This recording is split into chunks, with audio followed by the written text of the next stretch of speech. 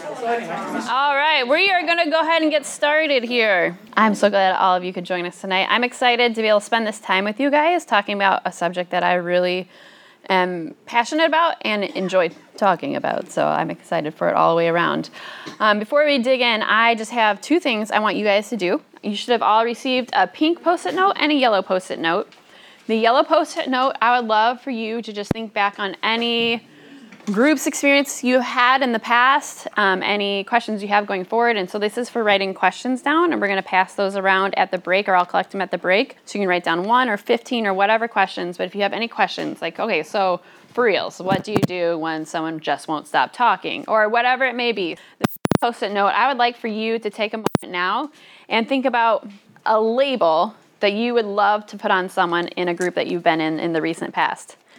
You'd be like, you are too quiet, or you are mean, or you are wise. Hey, we could probably do some good ones too. Or please just talk and share something. So whatever it is, I would like for you to think, if you had a label that you could just go put on someone's forehead and you were able to label them, something that you would just be like, that, okay, we just got that all identified and labeled. Please just label that person so everyone knows. So if you can be thinking about what you want to write on that, don't hesitate. Don't be like, oh, I wonder if they'll read my handwriting and it's me. No, just write it. Just write it down. And then so maybe once Meredith is ready, or we want to pass them on the inside, then we can just kind of make a stack of them, right? So they're all sticky and ready to go, because we're going to use them after the break. So questions and a label. Overtalker, storyteller, late, always looking at their phone, those kind of things. Just go to town. I'm going to go ahead and start us in prayer, and then we're going to jump in. Dear Heavenly Father, I just thank you so much that you love us and that you designed each of us totally different, and each of us with so many similarities. And one of those similarities, Lord, we know is that you have designed us to grow in community, whether we are introverted or extroverted, or an Enneagram 9 or 1 or 7 or whatever it may be. Lord, that you know that community can be one of the places that we grow, that we are sharpened, that we are supported, that we are loved and encouraged, and we're able to take your word and really assimilate it into our hearts. And so I pray tonight for each of the people here and for the people listening on the recording, Lord, that you would really reveal yourself to us and what you desire for the groups that we're involved in coming even this fall semester as we start a new ministry year. So, Lord, we thank you for these opportunities. We thank you that you have brought us to this place, that you've seen something inside of us, and that people have called out to lead these groups. And we pray that you would continue to just be very present with us and encouraging us in this way. And we pray this in your precious name. Amen. I would love for you guys to shout out for me just some things. What are some ways that you personally have benefited from being in a small group? It can be a small group of any kind. It could be when you weren't in school, one of like a Facebook group of moms, whatever it may be. What are some ways you've benefited from a small group? Encouragement? Friendship. Realization that other people are going through similar stages of life. Yep. We call that universality. What else? Fun. Mm-hmm. Accountability. Mm-hmm. Laughter. Mm-hmm. What are some ways that you have been drained or hurt from being in small groups? My favorite is that my shoulders just went like this. A lack of authenticity. Lack of authenticity. Inconsistent attendance. Yes, inconsistent attendance. Inconsistent willingness to, I don't know how to say this, share responsibility of the group, if that makes sense. So like bear the burden or like carry the load? One another, or like, this is a dumb example, it's the only thing I can think of, but snacks. Yes, Like, totally get it. Stuff like that. Yep. Absolutely. What else? Lack of shepherding from leaders above. Mm-hmm. It's like an upline. Yes. Yep. Mm-hmm. Take but don't give back. Mm-hmm. Mm-hmm. It's like a one-sided, not a mutual. Mm-hmm. I think a big one for me has been feeling like I want something out of a group and like everyone else is there for a different purpose. I don't know how to describe that, but like, no, actually I would like to be, talking about what well, I don't know, whatever it may be, and then feeling like everyone else is there for a different purpose. Lack of communication. So when you say that, like in the group time, or like about like meeting times, or like what? Mostly with, with amongst everyone, pretty much, like not communicating. Okay. So probably connecting too would be another word for that too. Like people aren't just like gelling and like vibing with each other. Maybe they have other, responsibilities that are in their heads that they're not focused within the small group. Yes, like not everywhere you are be all there, right? They're just not actually, their body is there, but their mind and their heart are not there. Well, withdrawal, just a lack of others being invested. Right. Yes. Exactly. Right. Yeah. And something like Yeah. that. And that's hard too. When you feel like you have a full investment in something, thank you. And you're like, but like to be here, I want to be here, but like everyone else is just kind of like halfway showing up. Yep. Why, so again, the yellow ones, go ahead and write down questions. The other thing you could write down on there is, what is one circumstance that you feel like you would love to be equipped to deal with better? So when you're a leader, you've been a participant, like, oh, I would just love to know how to handle the person who's always late and just shows up, or the person who's always on their phone. So it can be it can be something like that too. So why do we do groups? Why as a church do we do groups? Intimacy. Okay. To be able to create a place for that, or what part of intimacy? Like instead of just coming to church on Sunday, where Yes. you're just kind of like, hi, bye. Yeah. And Yep. then people say, oh, I just feel like I'm not connecting with people. You're like, that's probably true. Right. Yeah. Yeah.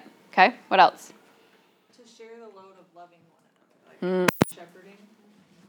And the other pastors can't get to know every circumstance and heart in this community. They need help. What else? Why else? To grow and pray together. Grow and pray. Degrees of discipleship. Absolutely. Absolutely. And so we have a bunch of different groups represented here tonight. And so I'm going to try to be mindful of making sure that we're kind of relating what I'm saying back to your specific area and arena of a small group, because a children's small group is going to be different than a community group, which is going to be different than a women's Bible study group. But I'm hoping that we can kind of all brainstorm and really talk about this. And at the end, we're actually going to provide some time, if there's someone else from your ministry, to get together and be able to pray with them just over our small groups, kind of launching them for the year. So tonight I've been really praying about how to balance between getting to the basics, which I would just love to see everyone on the same page on some basics, but then also equipping you and letting you walk away and not just be like, okay, yeah, now we're on the same page as basics. That was kind of boring. I know it can never be boring, but also that you really feel like, okay, that is something I need to continue to think about and I want to see implemented in my group. And so I would love to see you, as we're talking tonight, to just be really thinking about your group. Some of you, how many of you are returning group leaders? How do I ask this question? You're returning to a group you've already led. Okay? And how many of you are group leaders who you'll be leading a group that you have never led, and you might not even know who's going to be in there yet? Okay. All right, that's me. Because we're going to be talking about kind of both of those situations. So, yes, so be able to have everyone who's a small group leader at Village Church be on the same page, and then also continuing to develop our leadership skills. Small group leadership is something that you can kind of study for a really, really, really long time. So it's hard for me to decide what I put in, what I don't, but that's my heart, is that we all will walk away with something. So we're going to talk about a little bit about just me and my ministry for 1 second. So I love this word. This word comes from 1 John 10:10. It should be on the front of your notes, I believe, and it says, I have come that they may have life and that they may have it abundantly. And this is really the verse that fuels my ministry and counseling. I would love to see everyone, individual, groups, marriages, families, children, parenting, any kind of relational aspect or group at the Village Church of Bartlett, see Jesus permeating their hearts as the most abundant option, right? And so we believe that this thief, right before this in the verse, it says, the thief has come to steal, kill, and destroy. And I know that so many of us see in relationships, in our own relationships, and as we watch other relationships at Village Church and in our community, we see him at work so well, right? Seeking to steal, kill, and destroy joy, peace, love, and so many other things. And I do believe that in community, that it can be one of the most healing places for people to be able to experience Jesus, as he says here, that he has come to give us a way of doing life in a different way that actually will bring peace and joy in so many different aspects into our hearts and into our lives. The use of small groups of one kind or another seems to be a common element in all significant movements of the Holy Spirit throughout church history. And I think that's super important. People have looked at how, the church has grown and the church has flourished. That seems to just be one common theme. Prayer would be another one, but most of the time it is not just praying as individuals, it's praying in groups, right? So groups still wins. So right there too. And so when we look at how the Holy Spirit has moved in great works in the history of the church, that's just something that we see in common all the time. That's my heart. My heart is to be able to lead you guys in a way, to be able to equip you, to be able to be small group leaders who are going to be very intentional. I know there have been way too many times in my life that I have led a small group where I'm just like flustered to get there and I'm not as prepared as I'd like to be, and I am just trying to like show up. And I would love to be in a place where our small group leaders were living a life that was different than that, and we were able to pour and disciple and to be really loving well so many people that we are being charged to be over their hearts. And we're going to talk a little bit more about that. So our prayer. I love Amy Carmichael and I love her writings. And this is one of her prayers that I just really enjoy again and again, and I often use. Let's see. Meredith, will you read that for us? Yes. Love through me, love of God, make me like thy clear air, through which unhindered colors pass as though it were not there, powers of the love of good, depths of the heart divine, O love that faileth not, break forth and flood this world of thine. And I think as a small group leader, that's one of my prayers for you, and one of the prayers for myself is that you could be like a prism. You could be like something like the clear air through which you are a conduit of the love of God reaching into the hearts and minds and souls and bodies of these people, that it is not hindered by something that is going on inside of you. It is not hindered by your lack of skill. It is not hindered by your like cranky attitude or your being hangry. That it is something that is absolutely just being unhindered, and you are the conduit of the Holy Spirit to comfort, to bring peace, to bring love, and the conduit of Jesus to be able to love these people. So we're going to talk a little bit about the purpose of a small group leader. A small group leader is a co-worker with the Holy Spirit whose purpose is to facilitate an environment where the Holy Spirit moves freely and is unrestrained. This environment is a place where interpersonal communication is appropriate and processes are shared and challenged for the edification of the group. And so that is something I just want you guys to be thinking about, is you're not just there to lead, you're not just there to get things accomplished, you're not just there to babysit, to take care of everything. You are actually a conduit of the Holy Spirit and a co-worker of His. Goals for small groups at Village Church: we want to see people connecting and changing. And so that's something, those are two principles and two purposes I want you to just be continually thinking about. So that's for any group. We want to see people connecting, and because of that connection, because of what's going on there, we want to see them changing. I believe that groups at Village Church are a place to taste a piece of community that Jesus has orchestrated and to invite other people into our lives. Now, every ministry that is here, your group is going to have a little bit of a specific twist on that purpose, which we're going to talk about a little bit more. But that is just kind of a common purpose for all of them, is that they're here for connecting and changing hearts. Small groups are not the same as Bible study, so especially for women's Bible study, when we break up into small group time, that is not just further Bible study. The leader is not a lecturer in any of these groups, but the leader is someone who invites the community to live out the word and figure out how we're going to process that. It's also not just like a social club. I think a lot of times that can be one of the things that can get to me quickly. I can be like, this is great, and then think, wait, why are we doing this? And a lot of times you'll see in attendance, if people feel like it's more than a social club, that's one of the number one identifiers of attendance drop, is because people are like, okay, well, that's actually not as important, so I can like not go to that, or I can cancel that out because it's not actually like something I need. It's something that's like fun.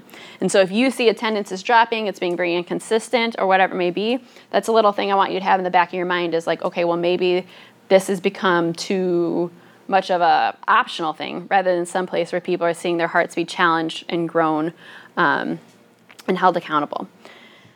I think a lot of that too goes into how prayer requests are handled. I'm kind of like a stickler for prayer requests that happen in small group times. I think that there are places and times to be able to share about, whatever it may be. I can't think of anything. It's not going to be offensive. Anything that's going on in your life. All small groups are not always that place. And so there's a way to be able to share a prayer request without having to share the whole story, right? And take up that time So I know a lot of small groups, I love it if you have like a group text, and that's where maybe you can share the whole story and people can respond to that. But there's always limited time available in the group setting. And so it's like, but how can we make that prayer request what I call, and I'll think of a better word for this someday, like a spiritual prayer request. Like, how do I need to pray for Lauren in the midst of that, based upon what we've been studying, right? You know, if we're studying the armor of God, and now Lauren needs to be able to bring like, not her righteousness, but Jesus' righteousness into a situation, that's what we want to be channeling that prayer request through. And I think as small group leaders, that's one thing I want you guys all like burn into your retina, which is like, okay, how do I encourage people to take the hot mess of whatever circumstance is going on and use whatever it is that we're learning, right? And be able to combine them for our growth. And I think as a shepherd and as a leader and as a small group leader, that's one of your main agendas and one of your main things is to be able to help people combine these things. And one of the things I want you to see, so when people start storytelling in a group, it's either because they're bored. Most of the time, though, it's because they're trying to get to that, right? Like, okay, I don't know why I'm telling this story right now, but it triggered something in me, right? And what's been talked about really has a correlation to what this person is talking about.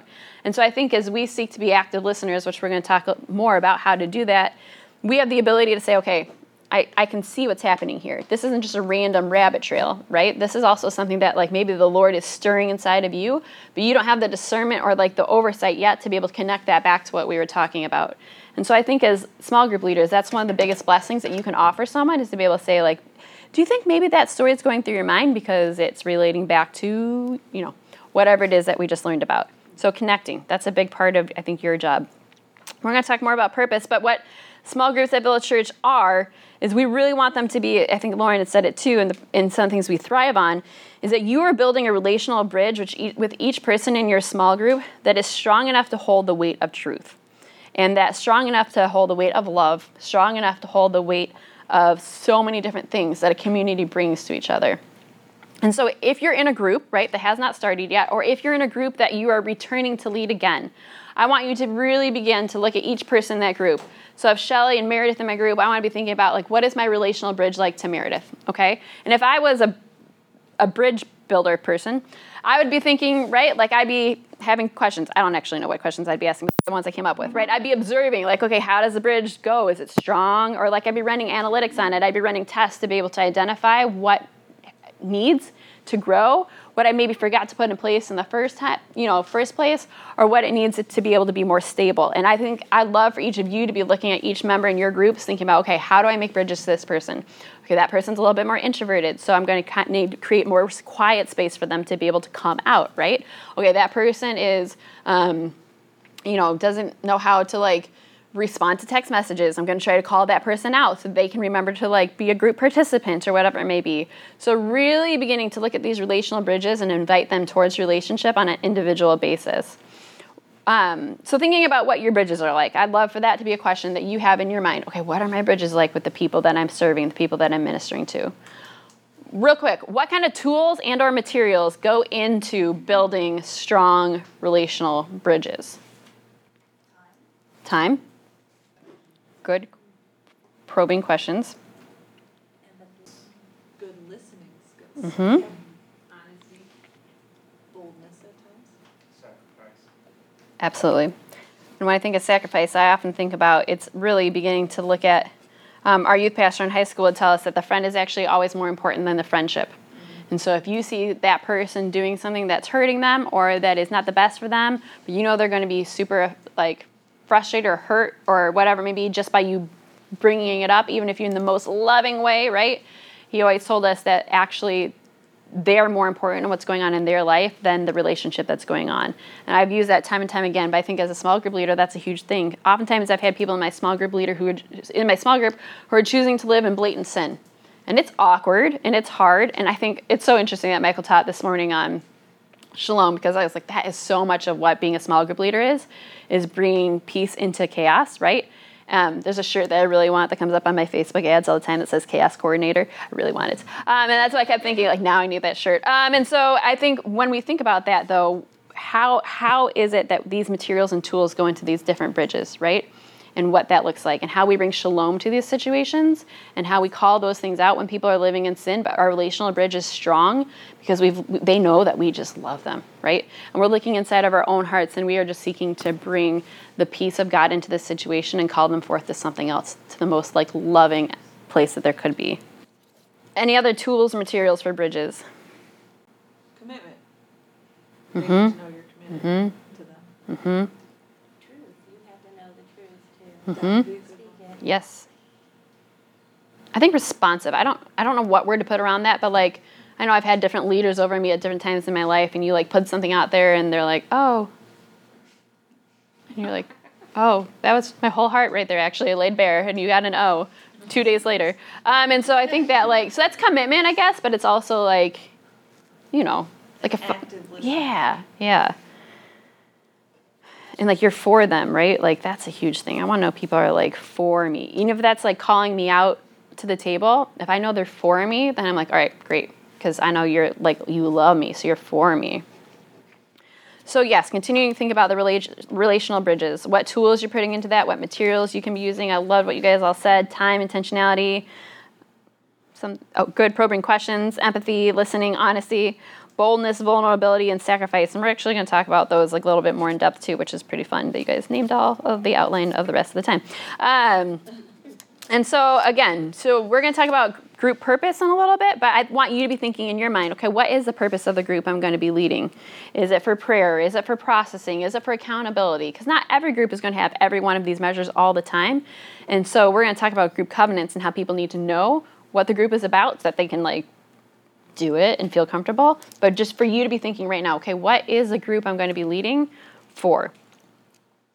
So a couple presuppositions about small groups that I want just to make sure we're all on the same page. Small groups exist from God, and they are the human community, I think, heaven reflected in the way that we interact with each other. Small groups do exist in a state of sin. So that'd be awesome, right? If like somehow magically like our small groups got to be totally exempt from the sin that we experience in the rest of the world, but they're not. Small groups are trapped in fear of being alone and fear of intimacy. So these are two things that we are constantly fighting in our small group environments. We are constantly fighting every individual person's want to like sometimes just retreat and not be known and to hide, right? And to shove things into the dark and let the dark fester and grow them.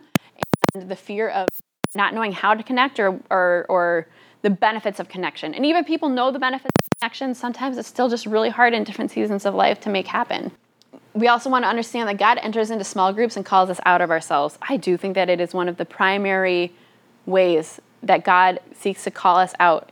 If you're married in here, you know that when you got married, you did not know how phenomenal of a sinner that you were. At least I had no clue until I got married. Wow, I'm actually a phenomenal sinner. Like I am so selfish. I had no clue. And at marriage, in that community and that relational bond, that just exposes. Same with parenting, same with community, same with small groups.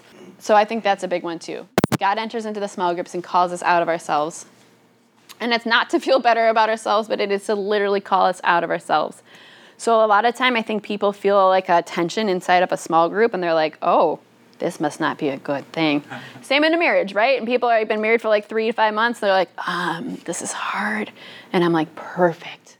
That's exactly what you want it to be because this is about God refining you. And if you've ever watched like a goldsmith work on gold and purify it and like liquidize it and like melt it under hot fire or like, round some kind of piece of wood out, like it never looks like a really smooth, lavish process, right? Those are very like nitty gritty, rough processes. And so sometimes I think that's what this feels like too. God calls groups together and then visionary leaders who hear God. He's over all of that. Small groups exist to evidence the character and work of God in their midst. Does that mean that all small groups at Village Church are going to be perfect and have fabulous leaders and all that kind of stuff? Right, of course. No. But that is at the same time different things that we want to be in agreement of. It's okay, Lord, yeah, we see that you are going to evidence your character in our midst. And hopefully we can all, even as leaders, continue to see God working in that and continue to see him working in that.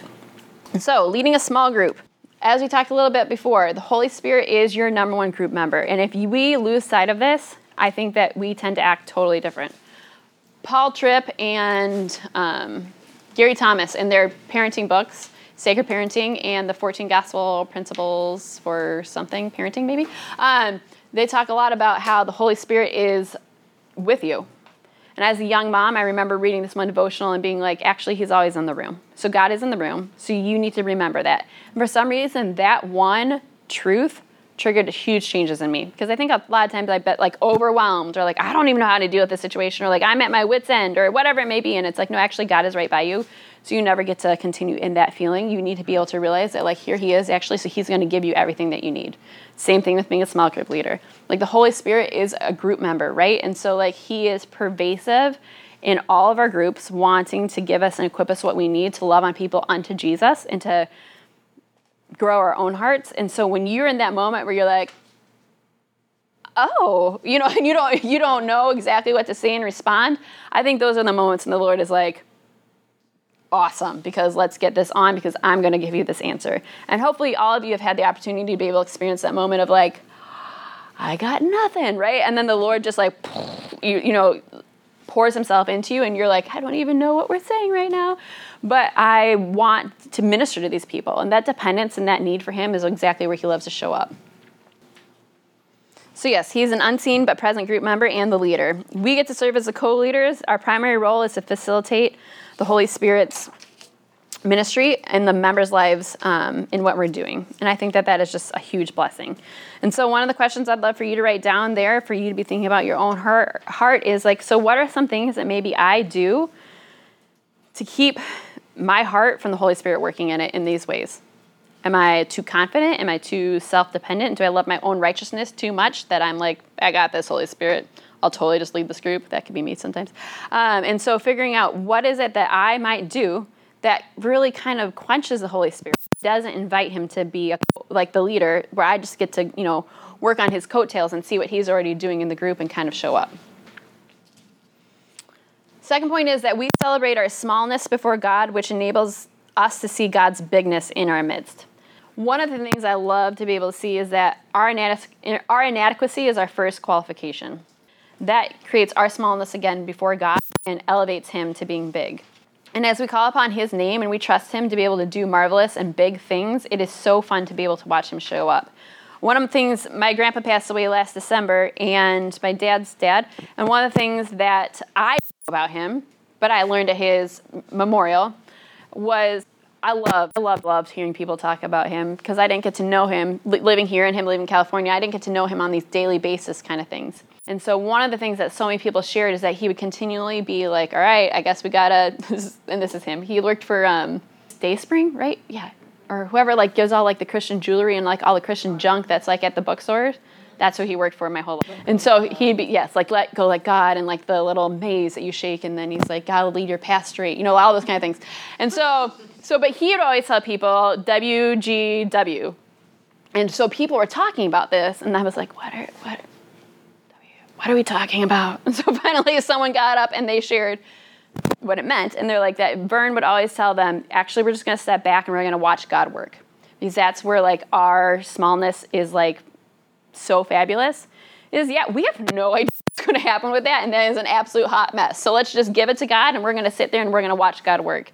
And that's kind of been my theme of this year, is taking that to be able to say, all right, Lord, that is so true. Like, how can I just stop trying to control that? How can I stop trying to like meddle in something after I've given it to you and take it back and try to fix it myself? But how can I continue to watch God work? And when we celebrate our smallness before God, that does enable us to see his bigness and to be able to watch him work and to be able to see what he wants to do. So as we walk in the presence of Christ and we're indwelt with his Holy Spirit, here's a couple things I want you to really remember that you can count on. Number 1, he indwells. Number 2, he guides. Number 3, he teaches. Number 4, he convicts. And that's just, do you ever, I'm sure maybe I'm the only judgmental person. So you're in a small group of people, right? And you see these patterns, these things they're doing or completely overt sin. And you're like, I wish the power of conviction for this, right? But it's just not, like the Lord has not worked that in their heart yet. And I love just getting to sit back and be like, okay, Lord, but actually you want this more than I even do. And so I'm just going to watch you work. And I can continue to tell myself that, he's going to be the one who convicts. He intercedes. He enables. He unifies. And so I think these are super important truths. These aren't just like words on this screen and words on your piece of paper that you're filling in. But I would love for you to be thinking about, maybe circle right now one where you're like, you know what? I think I take that on a little bit too much for myself. Maybe in my relationships, maybe if you've never been a small group leader before, you don't know what's going to show up in the small group, but you can know, you know what, I tend to just hold on to that one a little bit more and just be thinking, what is it that I want to be able to see and watch God work in his bigness and make sure that I'm not taking and doing my own. So we're just going to talk a little bit about the psychology of groups. So I love this part. You guys actually hit the nail on the head when we talked about all these things. I always thought this was funny. This is like a really long, the guy's name, I don't even remember how to say it, but it's a book by, the guy's name is Yalom. It's been a long time since I took group dynamics. And he did this long course of study on like what are the benefits of groups. And I feel like you guys could have just sat in the room and come up with them. So I always think it's funny, but here we go. But these are important. The first, and sometimes it gives vocabulary to know these, to be able to share them with other people. Like why would I want to be in a community group? It rekindles hope. So like it has this concept of like my life can get better. There is somewhere I can turn. There is somewhere I can go. This factor allows high potential for people healing and growing. And this is so true, especially I think in our community group. Many people who, when they came into our community groups, they didn't know where else to go. They didn't know who else to talk to. They didn't know how to go. They didn't know how to connect live with people. And so I think that is a beautiful, wonderful opportunity. I don't know what the O is there for. It gives them a time and a place where they know that they can experience their pain or whatever it may be. They can share their burdens. They can learn. They can grow. They can be real. They can be authentic and share that with other people. I just read an article. I was thinking about reading it tonight for you guys, but I decided not to, about the frustration. It was like the mommy friend or something like that. And it was a frustration that so many women in our world share, and it was shared on, Bartlett Area Moms Facebook page, who everyone loves in here. And it was talking about, like people were talking about, like, I don't know how to make, like, how do you find friends? How do you connect with people? And I was like, that is the saddest thing I've ever heard in my entire life. Like, I've actually literally, I don't think ever had that thought. Like, being in a world with, like, humans all around you and being like, I can't figure out one way to, like, make a friend. And I was like, oh my goodness. And so I think just there, we have to remember sometimes that these groups are powerful places for people to be able to know, but I can go there and I can be loved on, or I can go there and I can experience just like the community of Jesus. Second is the relief of universality. Our human experience is such that we think that no one has ever had an experience. Anyone ever had that thought before? Okay, well, I have like lots of times in my life, especially when it's first married. I was like, I don't even know who I would talk to. I bet no one's ever felt like this before. And then you go on, you're like, wait, you feel that too? Or like, your kids do that too? Or like, whatever it may be. And so just to know that, it takes such a burden off, right? To be able to normalize it. Not that it makes it better, not that it makes it okay, but just being able to normalize it, that they've survived, right? And that they can grow. And I think as small groups, that's the power of our own stories, being able to enter into other people's lives, to be able to share that as hope and to be able to share that as like growing. Third, they relate while learning about relating. That's a funny statement, right? So chances are when someone has something to learn, they have someone in the room with which they can help learn what they need to, okay? So I would call this the sanctification principle. So many times when people are married, I really think it's the Lord's hand just like absolutely orchestrating the dynamic of that relationship. Like the very same weakness is the very same strength, right? Or whatever it may be, overlapping things, and it bothers you. And sometimes it's the very thing that attracted you, that same person, right? Where you're like, oh, I love that they are doing this or whatever it may be. And then after like a year, you're like, for the love, just do it the way I do it, right? But a lot of times, that's because I think the Lord is like, because I want you both to be sanctified in that, right? And so that's a lot of what this is talking about, is that everyone, oftentimes what the Lord sets up groups again and again, I'll see so many times that in that group is exactly what that person needs. Now, they might not know it, they might not like it, and they may not want to run from it, but it is oftentimes exactly what they need to grow in sanctification. Say that I always define sanctification as the process of God making us more like Jesus, right? Like he's like, we're just going to make you a little bit more like Jesus. Groups recreate the social world. They allow group members to feel safe, yet interacting with other people, and they receive help from others, not just a group leader. Opportunities, set goals, and work towards them with support. And so that's just the general part of the group. All right, so another one that I put on here too on my notes is it should strengthen one another to love the world around us more. And so I think whatever your group is, it should be feeding into the souls and hearts of people so that they can go out and love other people more. Who's ever experienced a vortex of love? A vortex of love, right? You've probably seen this in like relationships when they're in, right? Okay, so like love is always meant to grow and then give out, right? Can I get an amen? Like marriage, parenting, like community groups, any kind of group. And so a vortex of love is when we're in a group and we just suck it all in, and we just suck it all in, and we create a vortex, and all the love that we have just goes back into our relationship. I've worked with so many couples, and I'm like, oh, you're a vortex. And they're like, what are you talking about? I'm like, because your love is never to do anything else. It's just to like give it to the other person, which actually in the end is not about that other person. It's about yourself, right? There's just a selfish kind of centered love. I think for groups, that's a big thing that I want people thinking about too, that our group is never a vortex, but our group is loving each other, so then we go and pour more love into the rest of the world and the kingdom of God. So I think I might skip to here, and we're going to go back. Group stages. This is super important. So who's ever seen like the stages of grief? Anyone ever seen that? Raise hands, help me out. Okay, who's ever seen, I'll just go with that one. So there's so many different things in the world where people have studied, right? They've been able to break them down into stages. Does that always help? No. However, sometimes it really does. And so when you're grieving something, it does not, a huge loss, it is not helpful to be like, right? Like, no, it's not. But at the same time, you can know, wait, if I'm in denial, okay, and I think that, like, I don't want this to have happened. I don't want to know the ramifications of this person, not my life, whatever it may be. Sometimes it is helpful to know, okay, well, that's the first step, so I'm going to move on from here. Group stages is super important. This is not in your notes. You probably want, I would like to write it down. I think I'll write it down. So these are the 5 group stages: forming, storming, norming, performing, and adjourning. They tried, but it didn't have the exact rhyming part. And so what we're going to spend a lot of time talking about is this first group stage, because that is such a critical starting point to get a group started off correctly. But I'm just going to give a quick overview of what these mean. Forming is basically the time when you are setting up an environment and the atmosphere of trust building. It is characterized by mild tension. Actually, this is all in here. Guarded interchange, the fear of rejection, concerns with inconclusion, constrained interactions, anxiety, uncertainty. And you can kind of see that when you see people walk into a group. I know I always feel that. I hate. I don't think I'm an introvert, but I have these certain things in life that I would rather run far away from. One of them would be going to a group on the first meeting. So then when I'm the group leader, I'm always like, okay, right, here we are. Because it's just like everyone, because I think what everyone's bringing to the table, and I'm like, this is awesome. So when you're in that stage, right, that gives you the ability, but then when I'm like, oh no, I'm the leader, okay, I'm the leader, to be able to quell those anxieties, to try and make it hospitable. So like you cannot go over the top on the first meeting of a group. You can't. Like you can't be too kind, you can't be too warm, be stepping out. I think especially in women's ministry and Bible study, sometimes it's hard because we can all be in this room, happening around these tables.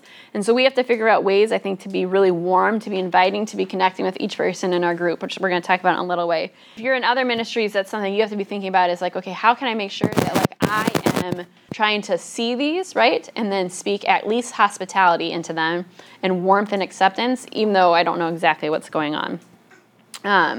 And so this forming stage continues. It's when we get to know the purpose, we get to know each other, and we get to know that we are safe. The leader is expected and encouraged to provide that direction, right? And so thinking about that, you got to make sure in every group that you're in that you are helping them know the purpose, you are helping them know each other, and you're helping them know that they are safe. So you're expected and encouraged, again, to provide members with the direction and personal safety, to be benevolent, and to be competent. That's a huge part of it, too, is like, okay, I just want to be prepared, and I want to be welcoming you into this space. We'll talk a little bit about confidentiality and covenant in a moment. I'm just going to do quickly on to the rest of the group stages. Storming is the second one. And so when you begin to see any kind of conflict or like headbutting going on in your group, or maybe like people talking over each other, or, well, I think this, or whatever it may be, actually, yeah. That's a good one.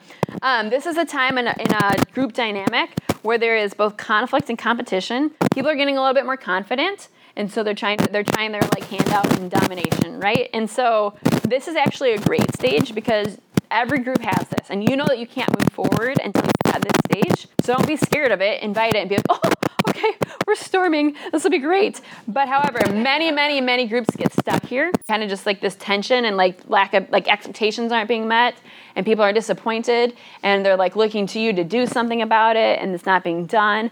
And so it is very potential that many groups, and I watch groups all the time, get stuck in this stage. So you have to be thinking about that. Okay, this is good, but we want, like, the goal of this stage is to like move forward, kind of. It's kind of like anxiety. I think the Lord gives us anxiety for a purpose, So I don't want a world necessarily without anxiety, but if we're not paying attention to what it's trying to draw us back to, then we've missed the point. But when we embrace anxiety, it allows us to move forward into something much deeper and much more beautiful.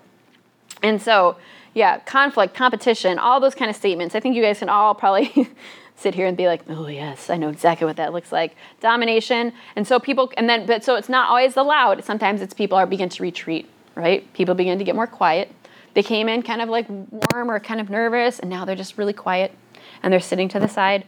That's a lot of it too. So it's finding your voices. And so as you see that happening as a leader, your biggest goal is to be able to be like, okay, actually everyone's voice here is super valuable, and creating a space for everyone's voice, because that's how you're going to grow to the third stage, which is norming. And so there's a whole study on group norms, which we're not going to talk a lot about tonight. Because if we can make it through the first two, we'll come back and do that one together. And so norming, though, I'll just give you like an idea. This is like the beautiful part of the group, and then goes into performing. That's the absolute like, yay, part of a group.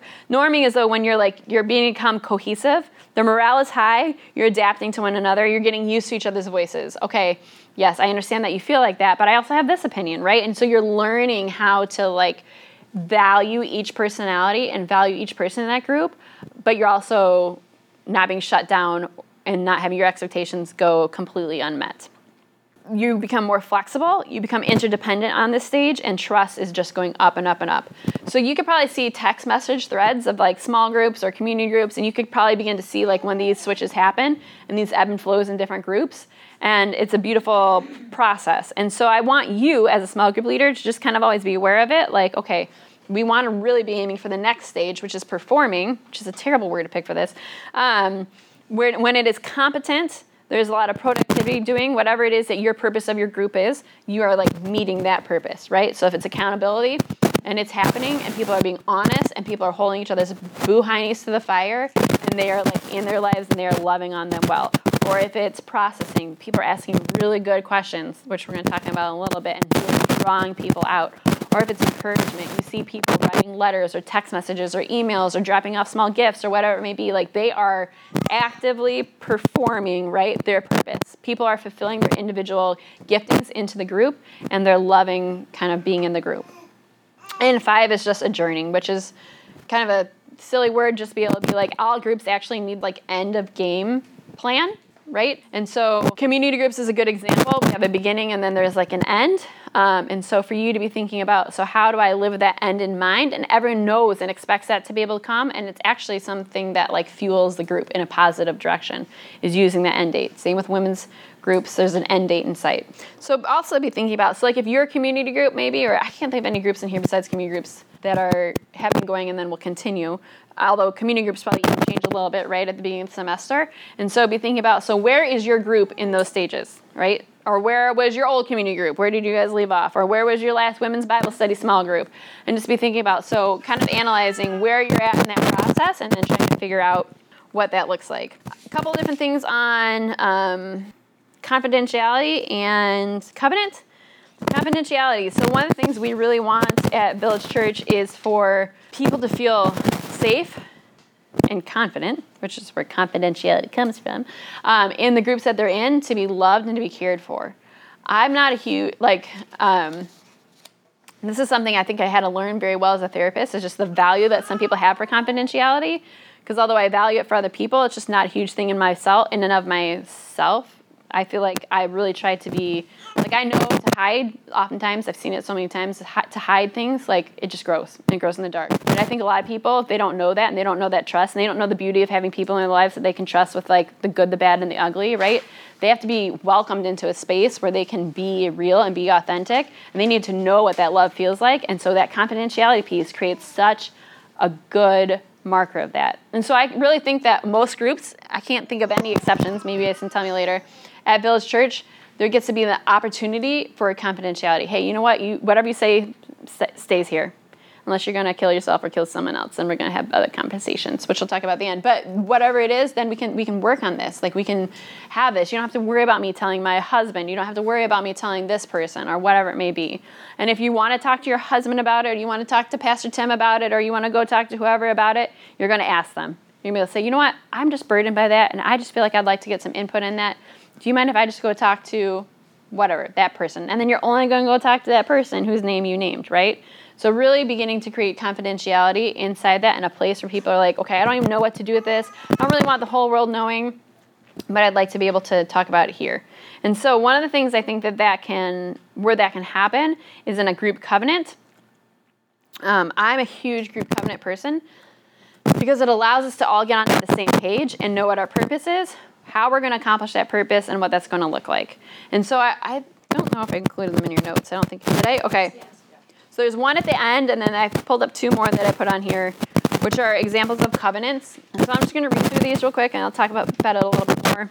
This is really little. Ooh, okay. So yeah, two examples here. And then there's another one from Revive Our Hearts stapled to the back of your package. So it says, we agree to the following rules. Priority. Because we believe in the value of community, we agree to give priority to our group meetings.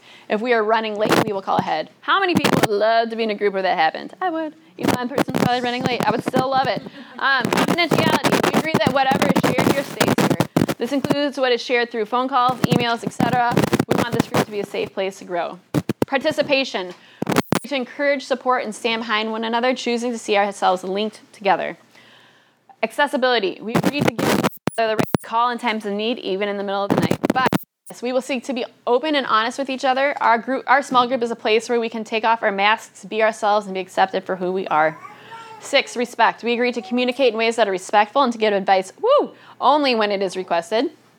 That's actually one of my greatest hobbies, is looking at Bartlett area moms when people are just like sharing something. And then like 75 people give their advice, and I was like, actually, they didn't ask for advice. And I'm totally terrible at it too. So we will strive to be available to one another and listen, encourage, support, and tell the truth in loving ways. I guess that'd be 7. Open chair. We agree to keep an empty chair for others and seek to reach out to people like us who need this place of caring and growing. Eventually, we plan to reproduce our group. Here's another example. We agree to be on time in order to respect others. We agree to keep things said in group confidential. We agree to attend group as faithfully as possible, making it a priority. We agree to participate in group while being careful not to dominate. That's a good one to put in there, in my opinion. We agree to treat one another with respect at all times, especially in times of disagreement or conflict. So in my services agreement with the clients that I see, I have a conflict statement that's very similar to that, and I think that is so necessary in all small groups. So it's like, here's what you're going to do. If you're mad at me for something, you're going to tell me, right? And you're going to sign your name to that, and then you're going to do it, right? You're not going to go talk to other people. You're not going to not come to group because you don't want to look at my face. You're going to look at my face, and you're going to tell me what I've done. And so I think conflict statements and small group covenants are super important. We agree to help one another and be available to one another outside of group meetings whenever possible. And so these are just some examples of that. I like the way some of these were worded, different points and different things. So whatever it is that your ministry is, whatever it is that your small group is, I think that covenants are so important because they put us on the same page, they set the expectations, and they know what this group is for. So if your heart is designed the highest of accountability, and you're in, a women's small group, and that's not the purpose of that group, your heart is going to be disappointed, right? Because you don't know what that is. And so when we can enter into groups and be like, no, I need this, or I want that, and then you can know what group you need to go to based upon what the purpose is also.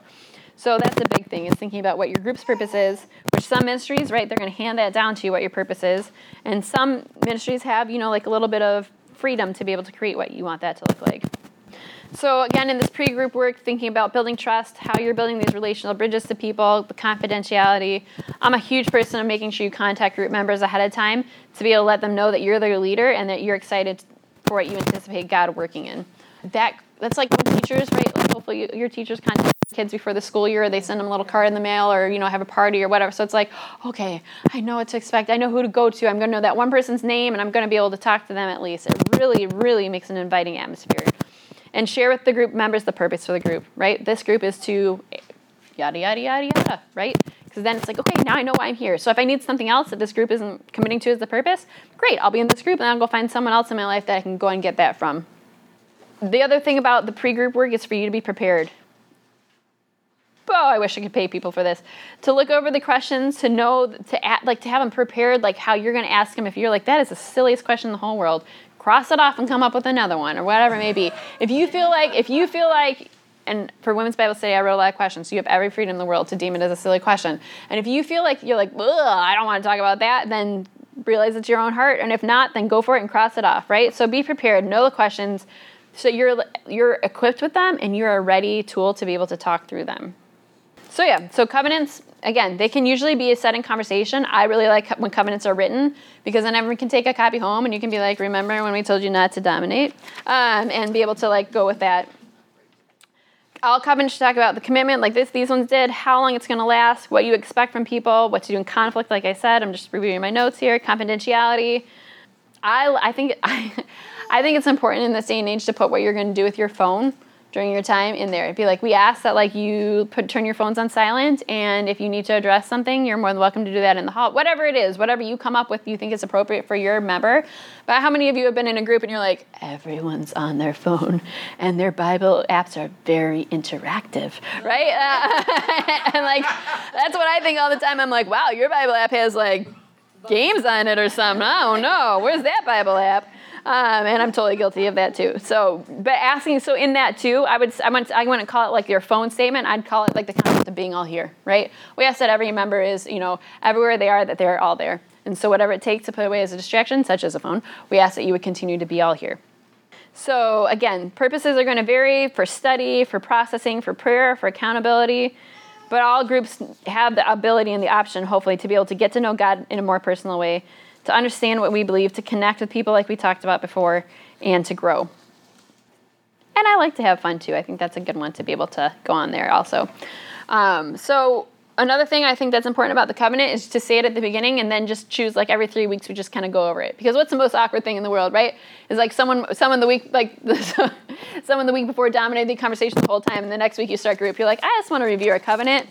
It does say to make sure that you're not dominating the conversation, please, right? So like if you just have that kind of set up in the ebb and flow of what you do, it's just going to be a general reminder to people all the time, and you're not going to have those like awkward is awesome moments where you are kind of calling that out. So again, revisit it from time to time with your group. I think about every 3 weeks or once a month or something like that. If you're meeting every week is a good time to be like, hey, we're just going to look over this real quick. That's what I do. And I always tell people, just so you know, we're not going to just throw this covenant aside. We're going to review it from every time to time so then they don't think, what did someone do wrong? Why are we talking about this again? And again, we're going to talk a lot about dynamics, but in that covenant, just continue to watch God work and the dynamics that are present. So let me think about this here.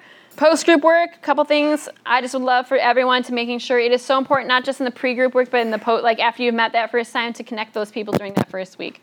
I cannot tell you, it is work, but it is so important for you to be having that midweek connection, right? And then pursuing them again after that. And whatever it is, if it's working with kids, like sending postcards, like, every kid thinks that mail is like the best thing in the entire world. I actually think that mail is the best thing in the entire world. Sending postcards, sending emails, sending pictures, whatever it may be, and just letting them know that you are thinking about them, that this is not just something that happens, on Wednesdays between whatever and whatever, but you actually are carrying them in your heart, you're carrying them before the throne, and you're choosing life with them. When people are missing, this is huge. Like, I get so anxious about this one, because all the time I'll be like, have you seen this person? Like, if they're in their small group, they're like, no. I'm like, oh, have they been to your group? And like, no, they haven't been to our group in 6 weeks. Oh, well, if you talk to them about where they are, like, no, I was thinking about doing that. And I'm like, yeah, they might be dead. And so I would love for it to just be a norm at Village Church of Bartlett. Like, someone misses one thing, like, they're getting a phone call. I'd probably ignore your phone call, to be honest. Or, they're getting a text message, right? I don't answer the phone. And so just thinking about what that is. And you're like, no, if you're not here and you didn't tell me, I'm going to pursue you because you could be dead laying in a gutter. And we're not going to let that happen without knowing. That is how I think. Michael, you're not home. Are you in a gutter? No, I'm just talking to someone. Should have known. So just like calling when missing, that's just a huge group norm. That's something people come to expect, right? And if you're not good at that, like I can be really bad at that, then you find someone in your group, you're like, ooh, you're a good hound dog. I shall give you that responsibility of making sure you're on then, and then just kind of reporting back to me and seeing what happens. I think that is so life-giving and so shepherding. We are to take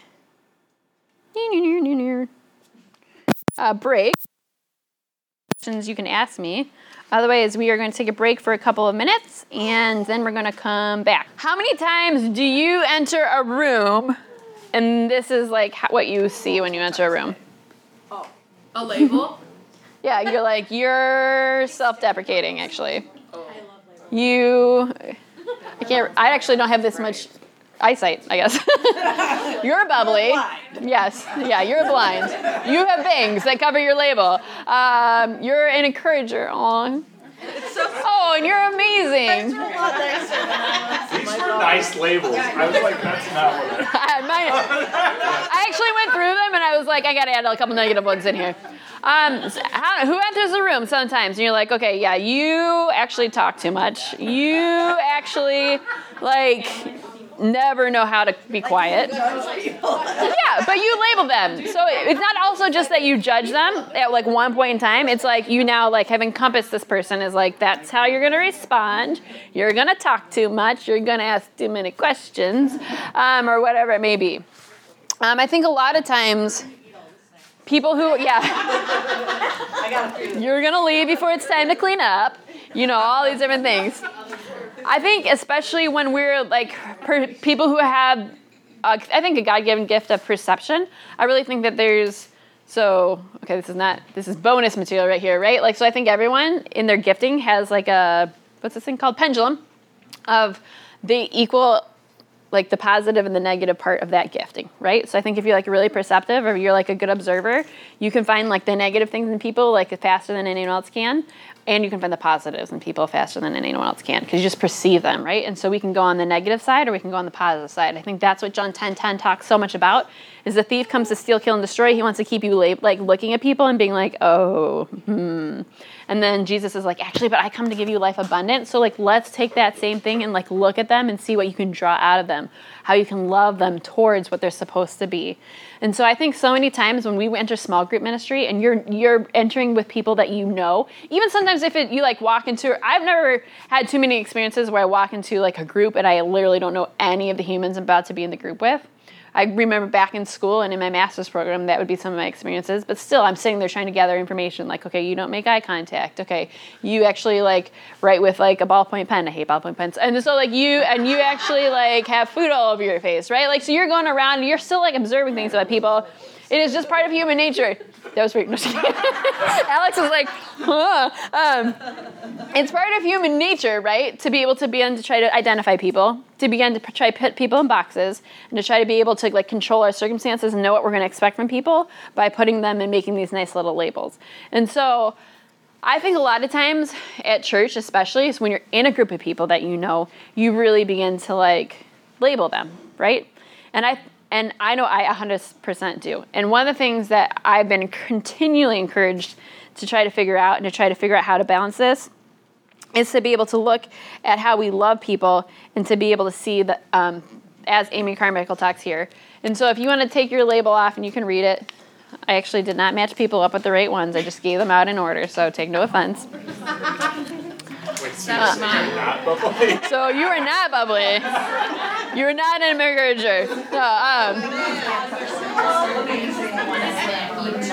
If you are in a small group and you already know, again, who you're returning to, I want you to think about how you label people in that group. You can use little initials on your paper as we're talking about this. You can think about it, but okay, how do I look at those people sometimes? And honestly, sometimes people are so hard, right? And sometimes people are very predictable. And sometimes people are set in different patterns of sin where you're just really good at sinning like that, right? But a lot of times I think that the gospel love is actually something that does not expect people to do that, but we expect them to choose righteousness and we expect them to grow towards Jesus. So Amy Carmichael says, if I find myself half carelessly taking lapses for granted, that's what they always do. Oh, of course she talks like that, and he acts like that. She says, then I know nothing of Calvary love. If I belittle those whom I am called to serve and talk of their weak points in contrast to what I think of as my strong points, if I adopt a superior attitude forgetting who made thee to differ and what hast thou that thou hast not received, then I know nothing of Calvary love. And so that's just something I really want you guys to be thinking, especially if you're into a returning group. Whether you're a leader of a community group or participant of a community group or you're a leader of a coming small group, I just want all of us to be able to think about, okay, what is Calvary love? That's the gospel love, and that's the gospel entering into our relationships. And the gospel always has hope, right? And the gospel always calls people out towards transformation. And so we never look at a person and just accept some kind of sin pattern and be like, well, that's just how they are. We never do that. We are gracious and we love them towards Jesus, but we also desire for them just the way we want them for us to be able to be keep going, keep becoming more like Jesus and don't stop. We're going to talk a little bit about skills. And some of this is no duh. But again, I want to cover some of the basics and I want us to have a common language that we can know and we can talk through about with this. And so we're going to look at the skill. This is like, why is it called attending? I don't know. I didn't come up with that. It's just what it's called in psychology. So this is all falls under the category of what we call active listening, which is how you're a listener to someone, but you're actually engaging the process. And so the process of attending is all about basically how your body language is towards that person. So you will find that this is actually kind of tricky around like a round table, right? And so you'll find that a lot of times around a round table, it can add an interesting, like everyone's body language, for example, can be very fascinating, right? Because people are, especially in the morning, I don't know why we do anything in the mornings, but one of the things I think what we have to really pay attention to is what is our body language bringing to the group. I think in my community group, I look at it and it's like if everyone's like sprawled out like across the thing like this, you're like, wow, this looks really great. Like you can begin to think about body language and what that means. And so we use an acronym. It's called SOLAR. I didn't make that up either. I don't know why we use it, but that's what it's called. And so the first S, I don't know if it's, nope, not in there. Oh. So the S stands for square on. So when someone is talking in your group, whether you're at a round table or whether you're sitting with them one-on-one, you want to make sure that your shoulders are like square to their shoulders. That's just one of the things of human communication that goes across like most cultures is that when someone's talking, you are squaring your body up with them. So I always tell, it's actually a wedding thing. In weddings, the groomsmen's shoulders are always to follow the bride wherever she goes. So when she's at the back, they're to follow like this. As she goes down the aisle, they're to keep their shoulders square to her and always go where she goes, right? And so that's the same thing. So when someone's talking and you're in your chair and you're at a round table, I would love to see you just be like, oh, you're talking. My shoulders are square onto your shoulders. The next one is open. So I'm absolutely a leg crosser. And I think sometimes, I don't know, I just like to sit like this sometimes, right? But one of the things that we have to understand is that this is bigger than us and bigger than our comfortability. That was a hard word. And we have to be able to think, okay, so open. So actually people have done so many psychological studies on what it is. The greatest thing you can do towards someone is sit there with your arms uncrossed and your legs uncrossed. They can cross at the ankles. That doesn't seem to care for people. But being able to be like, okay, I'm open. Like I'm ready to receive. Like I'm the second one. The next one is L. It's leaning forward. And so there is a concept in there that's mimicking. It is very important. Like in counseling, we always say it's actually more important to mimic the person. So if the person is like leaning backwards in their chair and they're like just talking about something, they're feeling like really weighted about it, and you're like, what? Like that's awkward. So it is kind of like, it is kind of something where we always say like you want to follow the person. So like if they're leaning back, then it's okay for you to lean back a little bit because that shows that you're having you're receiving it with the same kind of emotion that they're giving it. Does that make sense? But as a general rule, we want to be leaning forward and being like, okay, very attentive and very, very ready to listen. The next is eye contact. So that's a big thing too. I think especially I'm a visual learner and a visual processor. And so when I'm with my clients and when I'm in Bible studies, I'm usually taking lots of notes because that's how I actually can remember things the best and write it down. And so I always have to remember to make eye contact, I think, with people too when they're talking, because sometimes just writing down what they're saying or like drawing about it, how I perceive it. And so just be able to be like, all right, I'm going to give you, like, I need to make sure I'm making eye contact with you. And R is relax. And so I love when I walk by like community groups in the hallways and I see people like on the edge of their seat and I'm like, wow, what is happening in there? And so just like it's a thin line, right? Between someone falling asleep, right? And someone not, and being relaxed.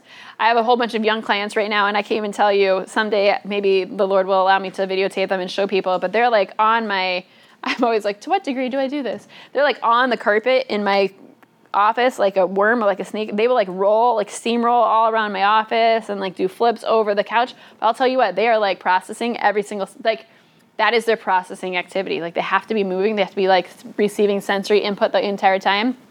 And I'm always like, do I do that with you, or can I just sit here in this chair? Is that gonna be okay?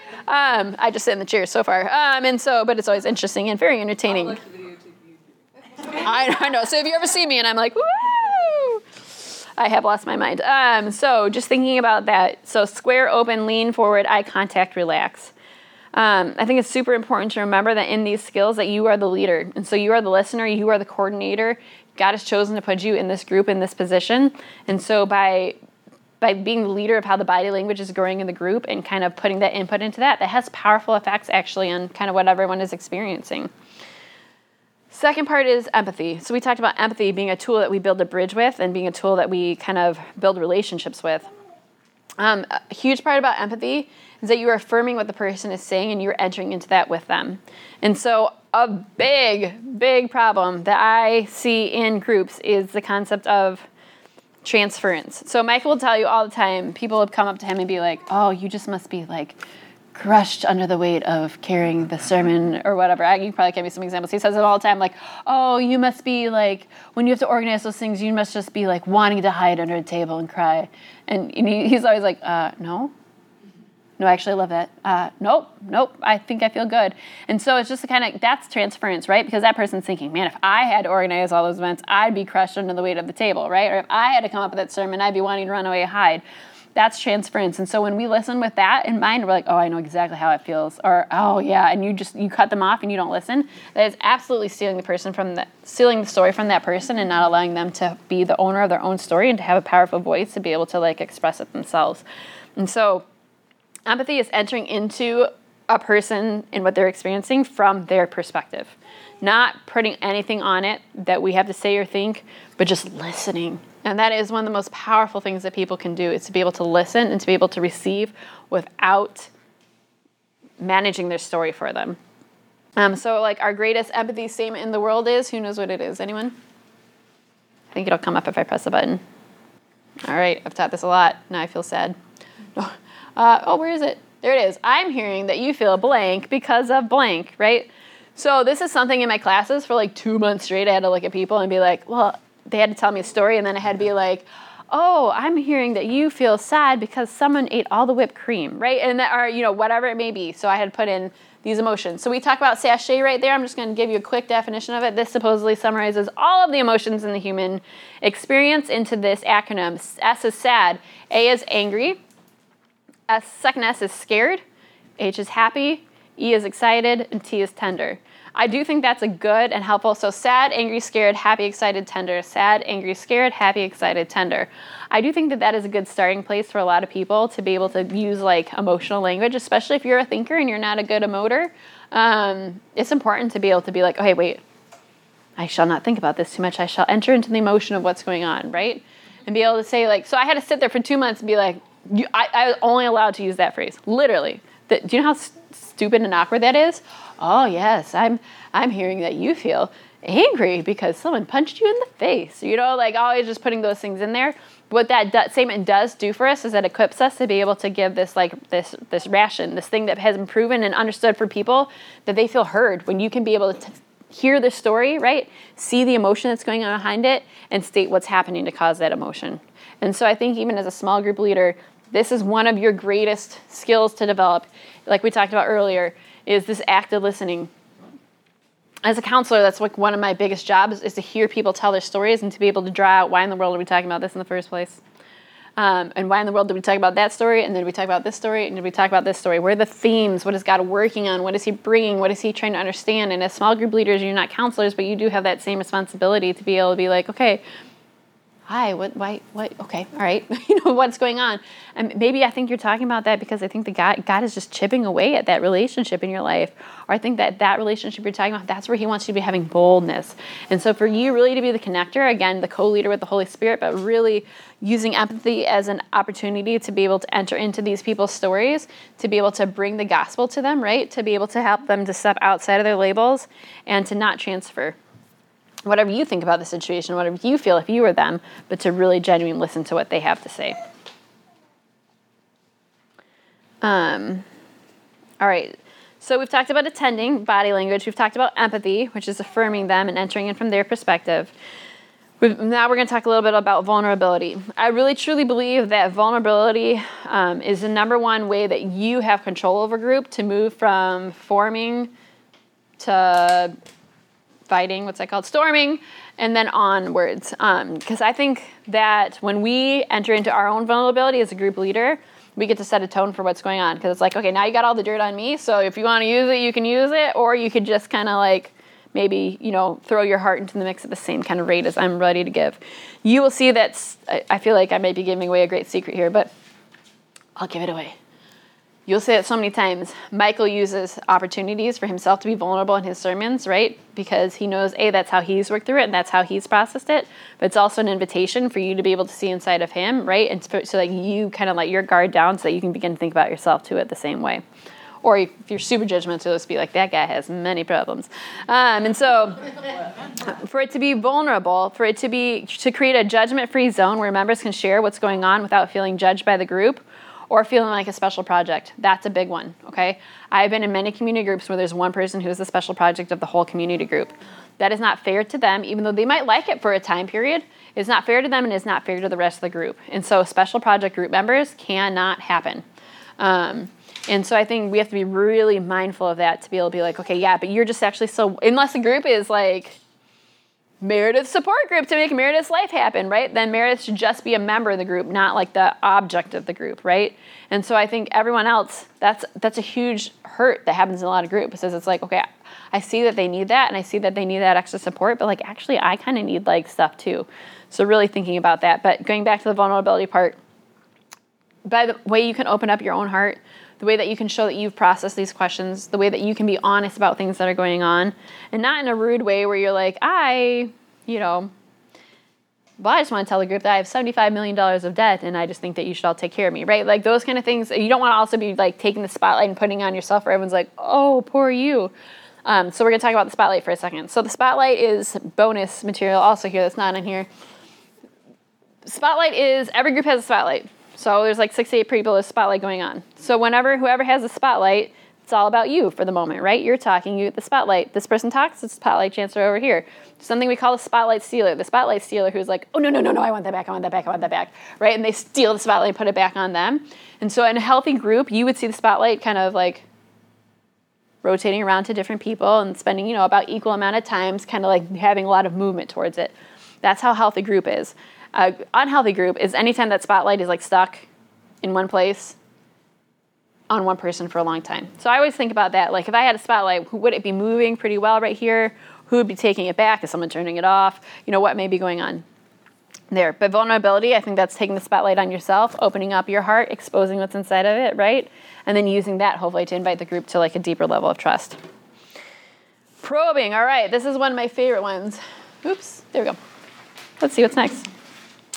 So, this again is something that I've had to spend months being like pounded on, and I want you guys to be like pounded in on this. Is when I ask questions to people, how do I ask the what, not the why?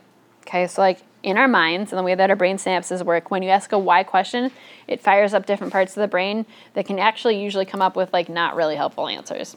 When we ask a what question, that usually actually gets synapses to connect and be able to use different parts of the brain to create bridges. And so the what questions are ones that you're like, oh, okay. And it's weird. And you're like, oh, right. But it is so very true. And here's something I call the magic question. Everyone should write this down. You should use it with your children every day. You should use it with your friends. You should use it with your spouse. So we call the magic question is, so if you did know, what would you know? So like, well, what would help you? I don't know what would help me. Well, if you did know, what do you think it would be? You'll be so entertained by how many people are like, oh, well, I would need someone to bring me meals. And you're like, wow, yeah, so weird. But it's called the magic question. So if you did know, what would you think? Or what would you know? Or what would you say? Or whatever the question is. So if you did know, or if you had some ideas about it, what would some of those ideas be? I'll ask that question all the time. It's called the magic question. Don't give that secret away or I'll have to wipe your mind clean. That's one of our little tricks in psychology. So if you did know, what would you know? But questions are so important. And so I'm sure everyone has been in a Bible study before when you like read a passage about, I can't think of any passages in the whole Bible. So you read a passage about like the red door and how the dog went through the red door, right? And so like there's the questions that are like, what color was the door? In the Bible study and you're like, red? Who was going through the door? The dog. So they're very content like based. And there's a time and a place for some content-based questions. I'm not the biggest fan of them because I want people thinking, right? To me, that's reading comprehension. It's not just comprehension about like the facts of what's going on. It's actually the moral, what caused the dog to go through the door? All those kind of questions on what's going on, right? I want you to be thinking about your questions that you're asking your group members. So in community groups, in women's groups, there are questions that are going to be given a lot of times to be able to ask. And I want you to be thinking, okay, so what are the best questions here? And then how can I maybe change them if they need to be changed? But if I'm just going to be asking questions too, how can I ask questions that are going to benefit the group in a way that is not as much content-oriented as it is processing-oriented? So we ask what questions, not why. That's just like one of the little secrets. And then the question is after that is like, okay, so then what do we do with this? I think small groups, that's one of their main places, is to be able to say, okay, what do we do with this, right? What do we do with this content? What do we do with the fact that we're studying through the book of Hebrews and we see that Jesus is like glorious? Like, what do we do when we see that he's actually like better than Moses? Like, great, I didn't really know Moses. And like, so what does that mean? You know, like, what do we do with all of this information? We'll talk about that more in a second. Another one of the skills that is very important, I think, as a small group leader is to be able to move people, right? To help them move. To be like, all right, here you are. Now let's go here. So it doesn't matter what kind of group you're in. Again, we said that two things that we want in Village Church groups are to be connection, right, and growth. I don't remember if that's exactly what change. That's what I said. I'm like, I thought they were C's. Connection and change. And so goal setting comes into that. So who knows what Michael always says he wants goals to be? Oops. Yes. We call them MAC goals, right? Because we want them to be measurable, attainable, clear, and compelling. I gotta get back to this part and so we really want them, again, to go from generals to specifics. So you're like, I want to grow in Jesus. If anyone ever accepted that as a goal from someone, we'd have words, right? Because you're like, oh, okay, how? What is going to make you grow in Jesus? What are you going to do that, right? That is not measurable. You're not like a little tree, whatever. That is not necessarily even like attainable in the way that you're going about it. It's not clear, and it's not, it might be compelling, but it's not the first couple. And so you really have to begin to figure out, like, how do I help people in this make these MAC goals, right? Measurable, attainable, clear, and compelling. Taking from general to specifics. I would love if you were a beast about this, right? You're just like, and this was like in your group covenant, like, we are not going to let each other just like grow, right? We are going to like help each other grow. And I'm going to help you figure out what that means to make measurable steps towards that. Because so that we can look back and we can say, I actually didn't grow at all. Or I can look back and say, like, oh my goodness, look at where we've come from. And so that you are seeking to help other people set goals that are real, that can be grasped onto, that can be, again, measured and be able to be seen. So my children had, like, Abia, for example. She was failure to thrive.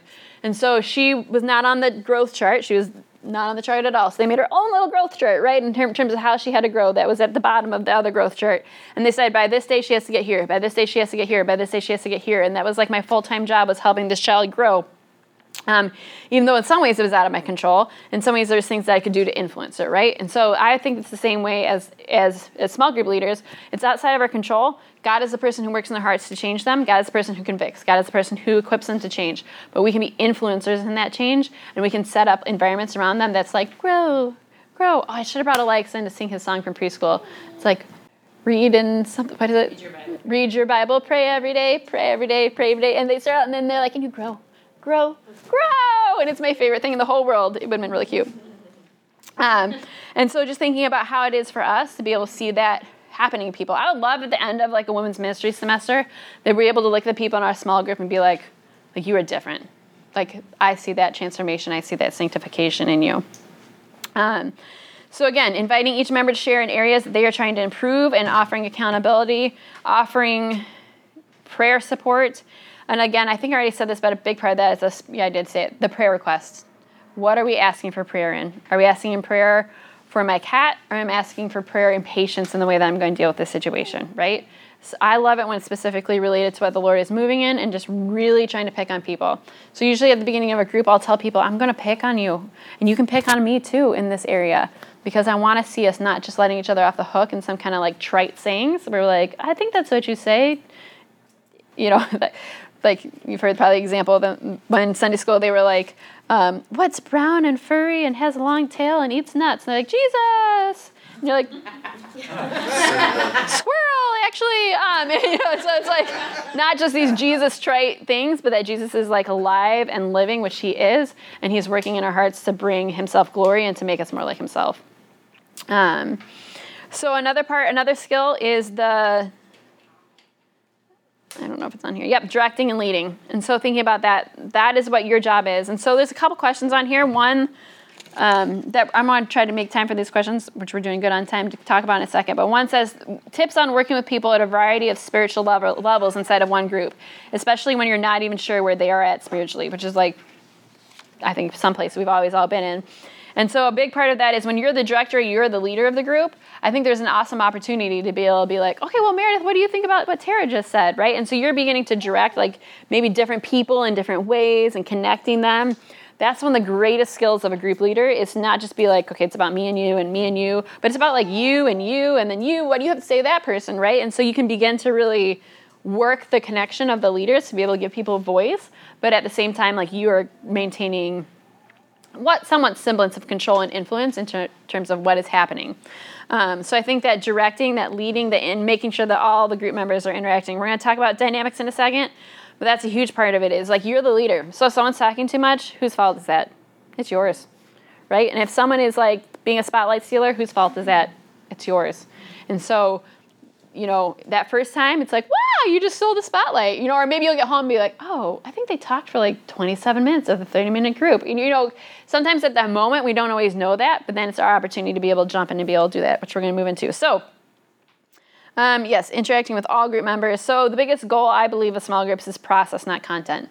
I was in I feel like small groups as a young girl where it's like we had to talk about every question 1 through 12. If we didn't talk through all the 12 questions, we would have been a failed group and it would have been like terrible, right? And so I think too, a lot of it is when we look at these questions and we look at these things that are going on, they're supposed to be tools to like help the group process. It is not about a goal or crossing them off or you get a gold medal if you answer all of them, but it is about helping your group to process. And so, like, again, I said I'm a visual person, so, like, I need to take notes in order to be able to do that. In order to process, I usually need to be taking notes in order to really be working myself to be able to get to a place. So if that's you, encourage people to be able to do that, but really focusing on the process, not the content. But at the same time, knowing that the content is what allows the process, right? So if we had no content, then our process would be lost and based upon nothing. So keeping the focus on Jesus, who gives us the strength to change. I think that's a big one. And that's where, like, if you don't have answers to so many things, that's where you get to, again, say, well, we're just going to watch God work. Sometimes I'm like, Grandpa, that was genius, because you're like, I don't need to have the answers. I have no idea what to say right now, but we're just going to watch God work, right? I tell you, it can come back to everything. You can use that answer from everything from here on out. So it's like, I don't know, but we're going to watch God work, right? And we're going to keep the focus on him who gives us the strength to change. So all of these skills are like any other skills in life. Most often they are acquired over time, but you need to be excited because even with daily interaction with people, like when you're at the grocery store and you're listening to them, you can be like, I'm going to try to ask you questions right now and see how far I can take you.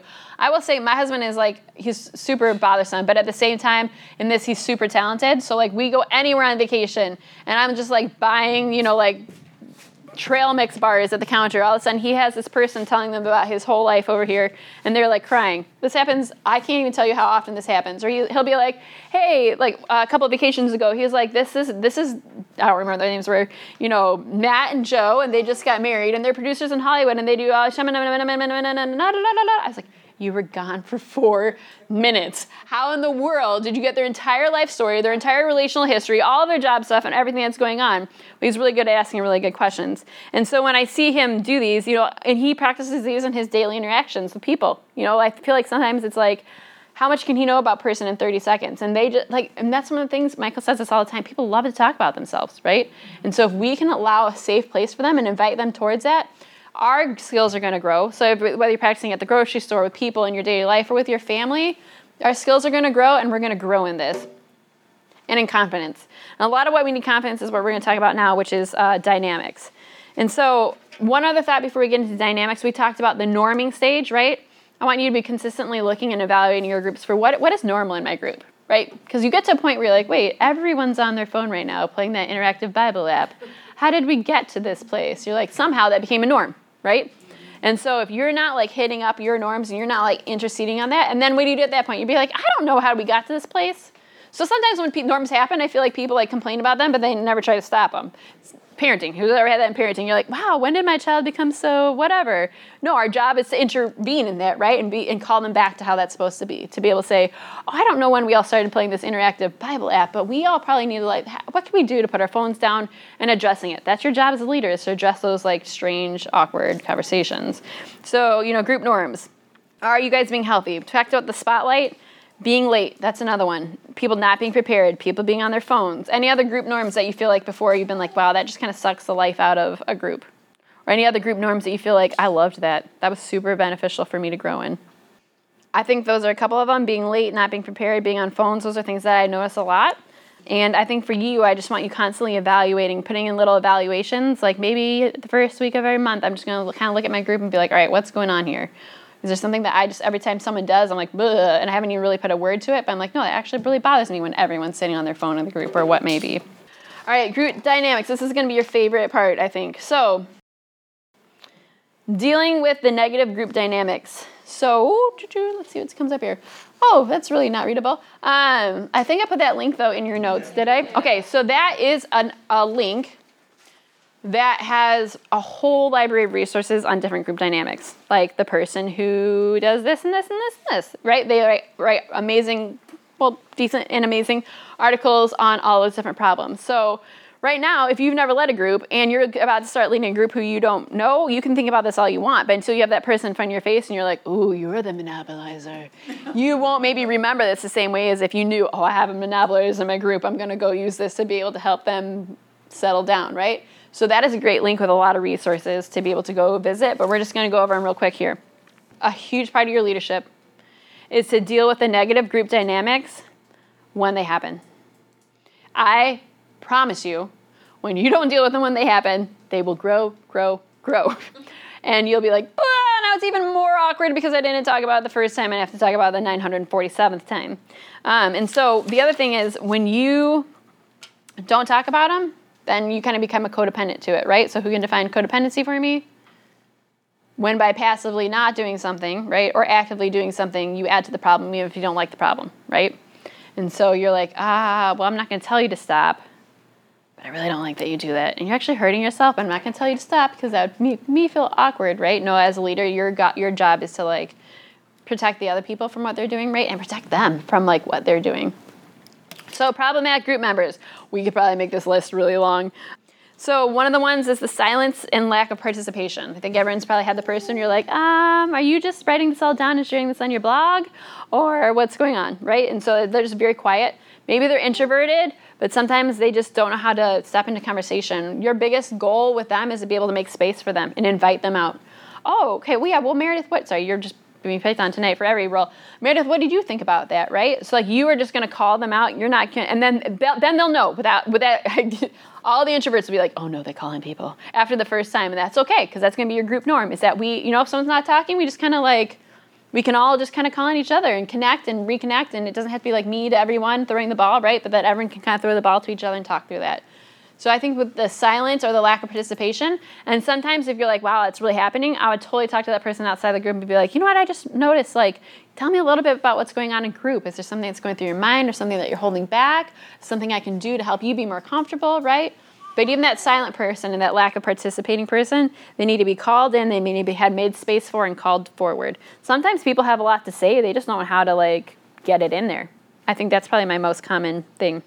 The monopolizer. And so this is the person who's just going to take all the time. They're the dominator. A lot of times they're just going through a lot. And so it's not that they have ill intention or that they're mean or they don't care about anyone else. They're oftentimes just so like overwhelmed and flooded in their own brain that they don't stop it. Okay, so that is also one of the most dangerous places I think for a human to be anyways. And so if you think about that, then the most compassionate thing you can do is make them pay attention to other people and get out of their own brain. You can think of it as a compassionate like pull towards other people. And so a lot of times I'll be able to say to those kind of people like, oh, I love that you're talking about that, but we're just going to continue to hold that thought actually, and we're going to listen to see what, Shelley has to say or whatever it may be. And so you're teaching them to hold their thoughts, right? You're coming up with these little sayings that you know and you have prepared for like the monopolizer to be like, okay, yeah, we're going to kind of pause your story right there because I want to see if anyone else has something that maybe is related or unrelated to what they saw to the word today, right?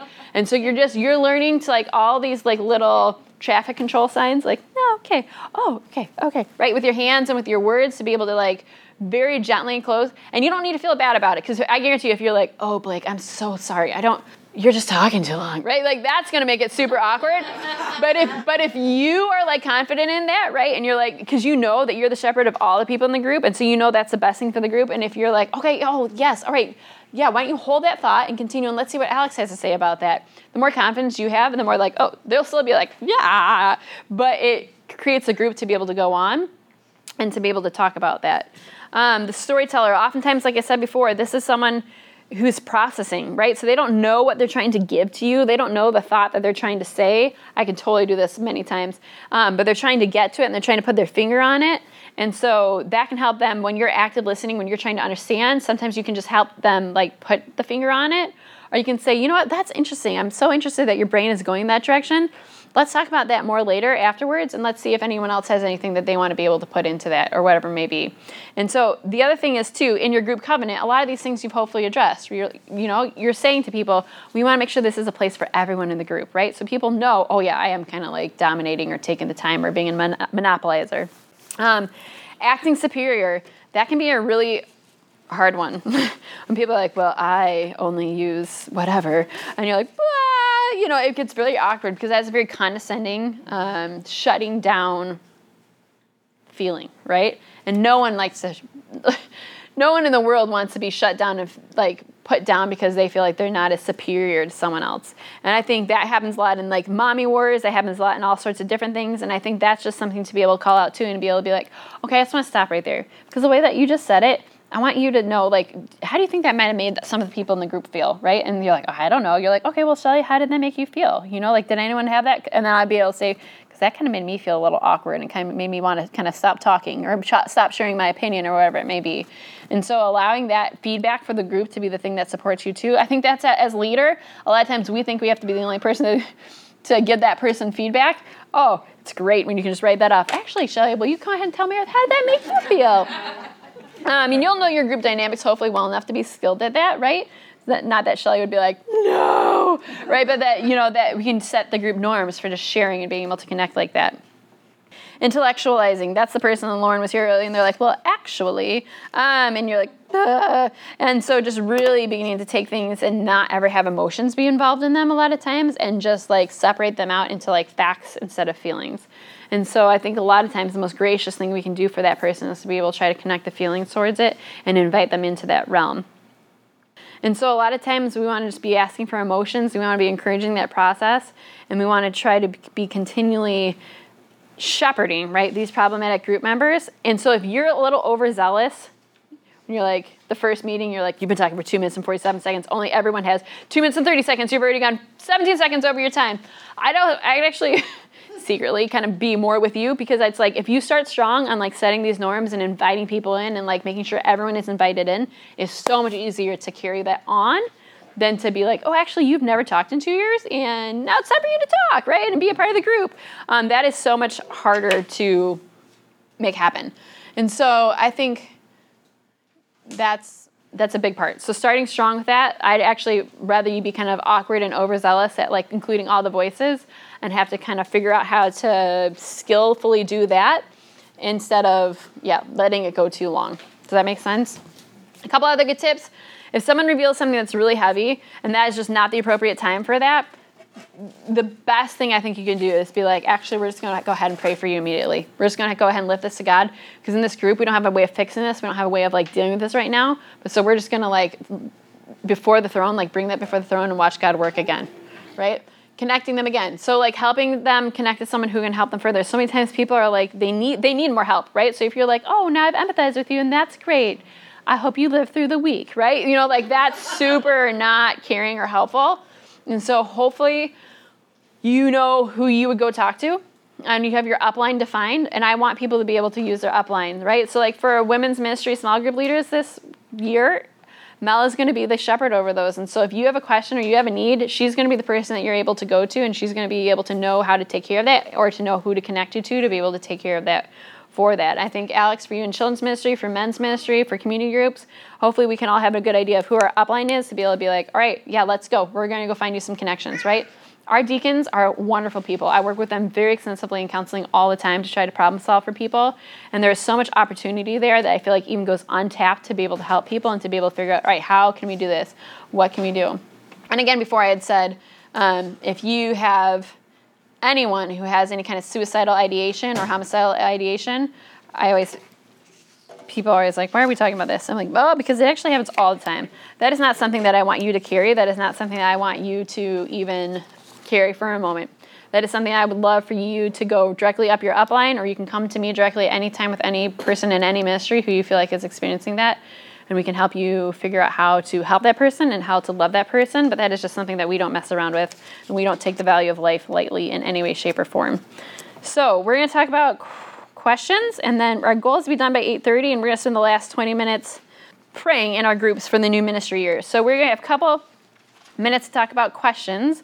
I'm going to go through some of these questions you guys submitted, but you can actually ask any kind of questions that you want to. Some of these questions, I love them, and I don't have necessarily all the answers for this, and so I love that we can just kind of talk through this, but I'm going to lead you through this. Don't test my group leading skills.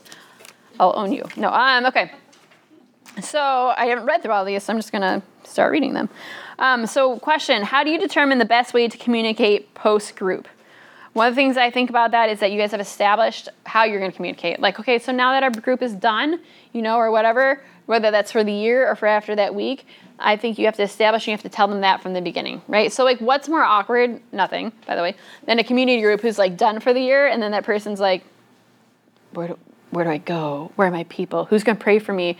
And then they're, like, texting the group, right? I've never been in this situation, so this is not from personal experience. They're texting the group, and, like, no one's responding. Because I feel like they're like, that's not my community group anymore. I don't even know what to do. You're like, okay. So then you're like, I'm the only one, this is a hypothetical, like I said. You're the only one, like, responding to that. And you're like, this person is just hanging, right?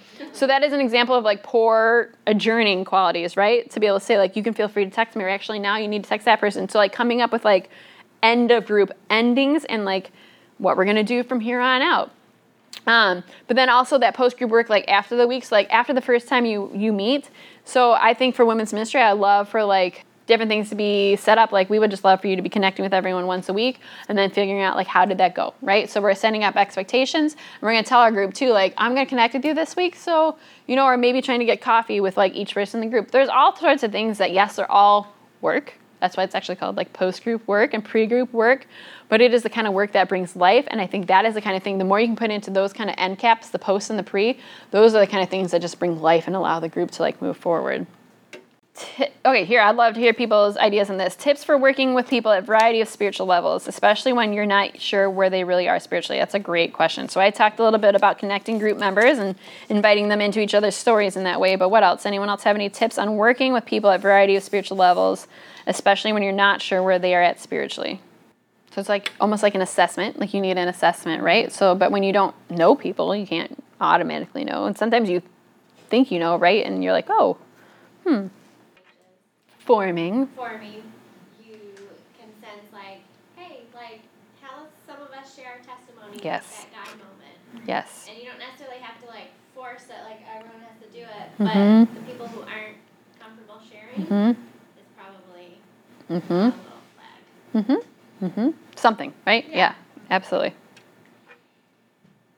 I think when you first form, like having a questionnaire or even having like an introduction, like when you're introducing each other, yourself, not introduce each other, but when you introduce yourself, like kind of having a couple of questions to like tell us about even how you came to the church. Like those pieces, like there's enough new people at church that you make assumptions, and as opposed to actually hearing from that person where they're at and how long, like, oh, you've been here for 3 years and I've never seen you before. Yes. Right. Like that's just helpful because you might say something about them being new and they don't feel like Yep. they're new, and so.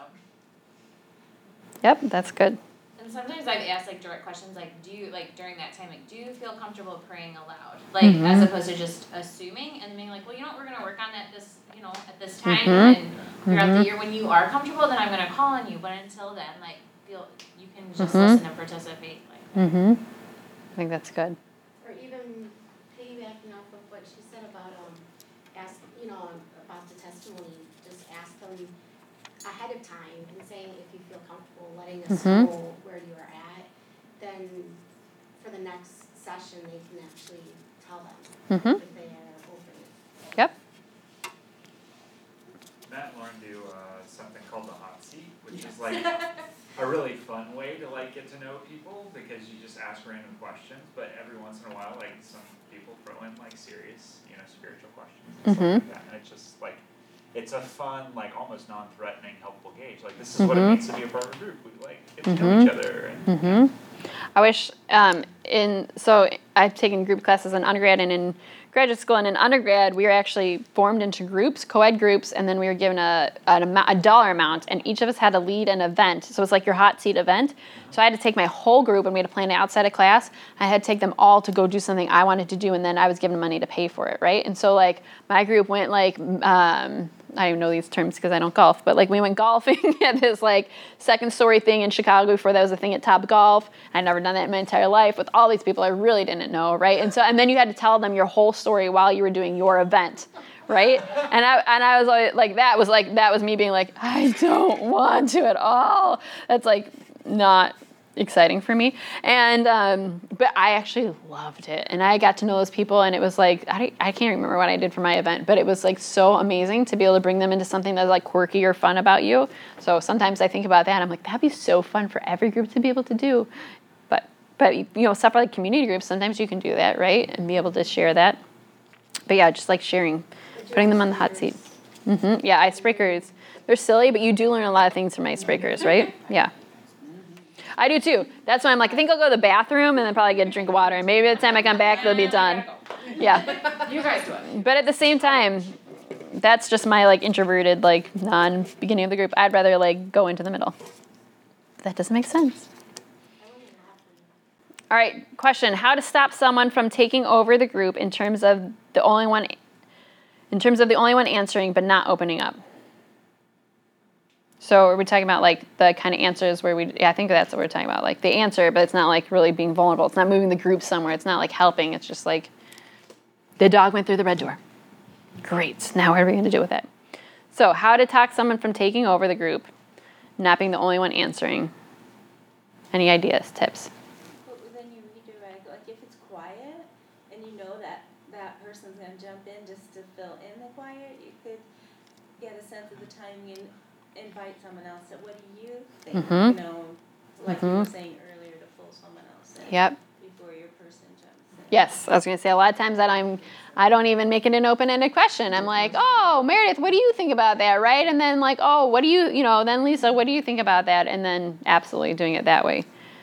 Or sometimes it'll be like, oh, thanks for your thoughts, Meredith. Who else would you like to hear from? Like in the group or whatever, to be able to like direct them to pick out another person and actually acknowledge that sometimes there's other humans there too.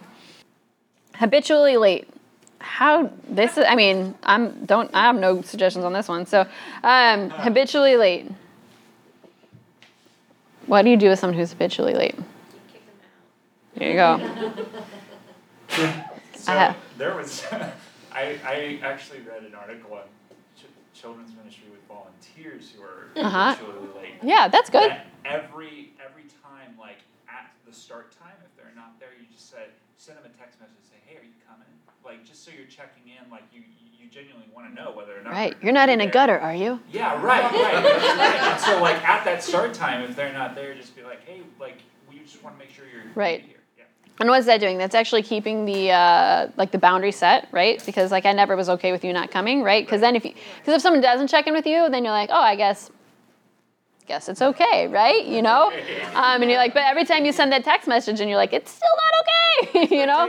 Yeah, right. Mm-hmm. Is it okay to put that in your covenant? Absolutely. Absolutely.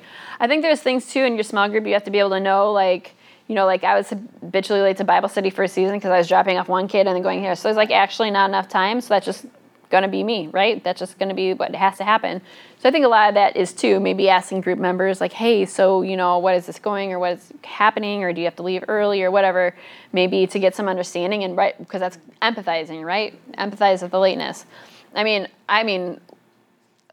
we are on week 2.5 of school and we haven't been late one day and this is the most sanctifying thing we've ever done. Because I have never tried so hard in my life to be on time. I've never tried, this is probably also pathetic, never tried so hard for something in my life for so long and not been able to achieve it as getting my kids to school on time, right? And so this is our 4th year at Westminster, and we skipped school one day, so we're on 7 days in a row of being on time. That is our world record, right? And so, but I've thought about starting an Instagram account on like why we were late, right? Because I remember like there's like all these days in a row, and it's like, my sister threw my sequined boot at my face and scratched my eyeball, right? You know, like it's like all like, you know, it's never the same thing twice, and it's ridiculous why we're late. But like sometimes like I do think the forces of evil work in that too, because they're trying to frustrate us and distract us and steal, kill, and destroy for something that's going to be good for people to go on there too. So I think that's something that we need to be aware of. So it's like when I got to someplace and I was late, I still expected like confetti and warm hugs to be waiting for me because I was like, I made it here, you know? And it's like, and people are like, oh, she was late again. I'm like, no, you do not understand. This is a victory, right? And so I think there's a lot of compassion that goes on there too, but checking in with the person. So I think the habitually late, checking in with them, helping to brainstorm, like, you know, like Lisa and I have brainstormed lots of hours of our life how to continue to get our children to school on time. And one time she's like, you can put their shoes on upstairs, right? And so I started that too. It's like, you get out of bed and you put those shoes right on because we're not talking about this again and it's done. And Michael's like, they're wearing the shoes on the carpet. And I was like, we'll get new carpet because we're going to be late. We're going to be at school on time, right? And that for a season, like for the whole end of last year, that worked for us. It was like, you get up. I don't care if you got your pajamas on, your shoes are going on the first thing, right? Because I am not talking about those shoes one more time. And so it's that brainstorming maybe with that person and like finding these things that are helpful to be able to help them maybe. And if they don't want it, you know, but if it's a hard thing because they don't care, then it's calling that out too and encouraging them to be able to be like, you know what, well, sometimes when you're late, you know, like those volunteers or whatever it may be, like that actually has like kind of big communal ramifications. And I think a lot of times we don't understand communal ramifications as individuals, especially we don't think in community. So we need to teach people how to think in community and how to like respect community. Couple more questions here. What do you do when someone presents an issue bigger than what you have time or resources to deal with in the moment? It's a good question. For example, intense anxiety, depression, major financial issues, etc. I'd love to hear from you guys. So what do you do when someone presents an issue that's bigger than what you have time or resources to deal with in the moment? Maybe setting up a time later that week to get together with them. Coffee or lunch. Or, meet someplace. Or even after the study or the group is over. Or whatever, to have that sufficient time to talk. I think that's absolutely true. I love what you said, you just pray right away. And I do think that is a common theme in groups also. I think sometimes people hold that back. Maybe that's why people are quiet sometimes. And they're like, blah, and you're like, wah. You know, in terms of the reaction to that, just to be able to say, okay, yeah, we can't let that unattended. I feel like in my role, I deal with a lot of hurt. Sometimes it happens in groups when people don't come back to that, right? And people are like, I told all of them, and then no one like did anything, right? And that's really hurtful. But to be able to say like, okay, you still only get like this kind of space and time, but we're going to give you more spotlight like when we have more time, whether that's through text messages or a meeting or whatever it may be. And that's why I always try to tell people, we're going to come back to that, but let's continue to go on this and see what else they have to say. What do you do with the person then who has that, but like their life is so chaotic that they're not available any other time? Like the only time you could actually have them as an audience member is actually in the community group or a small group or wherever it might be. But like, how do you? That's their only available time. Yeah. Then could you have somebody else in the group take over the leadership of the group and you step out? Pray with them. Yeah. Maybe pray together as a group maybe before you leave, but then step out. That is, you want to honor that. But step out away from the group because that's separate from what. And then the leader, that person can then fill the group in. Because I feel like everyone wants to stay in touch with what's going on and doesn't want to feel like they care deeply about people. But then it's like every week you have to get the update as to what's going on, and then how do you manage that? And so updates and stuff like that, I always think are really good. It's kind of hard to do over text, but I honestly think that's like the best way to be able to do it. Like, okay, Meredith, can you give us an update on, you know, when you broke your foot, you know? And then it's like, okay, here's my update. Here's what's going on. She's not going to break her foot again. And so what does that look like, right? So you have the updates maybe before, so everyone walks into group knowing that information. That's always way more helpful for me than if the whole time I'm like looking at her foot and wondering what's going on. I don't get the update till afterwards. Does that make sense? And so I always think if you can get those updates and all those kind of things before, maybe like the morning of the group or the day before, so then everyone's walking in that kind of knowing and being on the same page. And I do think sometimes, like if something catastrophic happens in someone's life, the group can be devoted to them for that night. That's fine.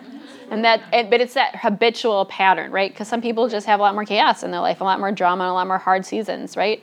And so that's when we have to become very wise to be able to be like, okay, if something really traumatic happens, you can have that spotlight all the time because you can have that. But you just can't have the spotlight all the time every week because the special projects again. Any other thoughts on that, like what you can do? Did you say just if you're updating Meredith or whatever, you get that update the day before or whatever, and then as a leader, you can update the group, ask them, is that okay? Absolutely. So you're doing the updates, so then it doesn't go into the whole spiel again of, Absolutely. well, this is what happened, and then you just say, look, Right. it's getting better. Right.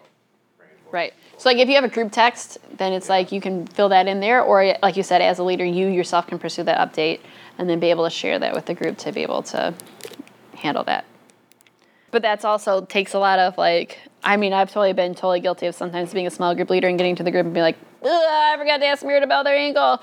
And you maybe been thinking about it or praying about it sometimes even, but I kind of just forgot that follow up, and now it's just going to bring a little bit more time stealing, but at the same time, it's kind of a big deal, so you kind of need to pay attention to it. All right, so this is a good one, and I would love to hear, I'll read you the question. How do you redirect the person who goes into too much about themselves in prayer time and in sharing time? How do you, give me maybe some phrases that you find helpful, right? Or things and tricks or tips that you have. Anyone have tips, tricks, or phrases that you have found helpful in groups? Before it even starts, especially when it's in prayer, Mm-hmm. how do you Yeah. get them then? I mean, it's one thing in conversation, but now it's prayer. So Yeah. Yeah. So I'll tell you, it is. It is. I'll tell you some tricks, okay? Again, there's certain things I don't tell lots of groups of people because then you're going to hold them against me and you're going to see when I'm doing them. But one of the things I'll do a lot of times then is... I want the recording off. I'll be like... I'll just find something to distract about, right? Because it switches the synapses in people's brains from being apathetic to being task-oriented, right? And so you'll be like, oh, wait, did you have a pen? Or I'll do lots of things like that because then everyone goes, dee-dee, and it makes a little synapse switch in your brain, and then you can revisit it after you've asked the question to be able to be like, okay, and then you can kind of wrap it up and then come back, right? And so it works with children when they're having fits too. And it's kind of the same thing. So when you're getting emotional about a prayer request, when you're getting emotional about sharing too much of your story, when you're getting emotional about the fact that you want another brownie and your mom won't give them one, it's actually all the same processes that are going in your brain, and the emotional control center is just getting fired up and up and up and up and up, and your and intellectual and thought-oriented processes are getting shut down and down and down.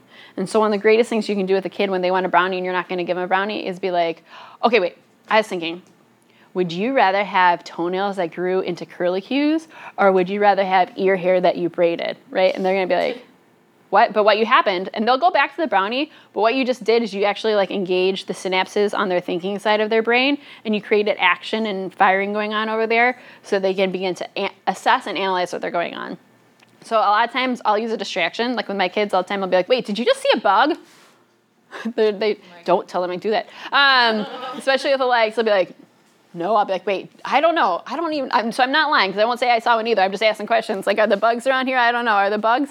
And so, but what that does is it interrupts the emotions on where it starts going on, and it brings us into a different part of our brain. And then when that brain starts to get some activity in it, then we can go. So the prayer request, and people are going on and on and on about a story, what's happening. The best thing that you can do is add some kind of interruption. I stub my toe a lot at those moments, right? I'm like, ow, ow, right? And so it's just any kind of break or behavior to change the mood of what's going on.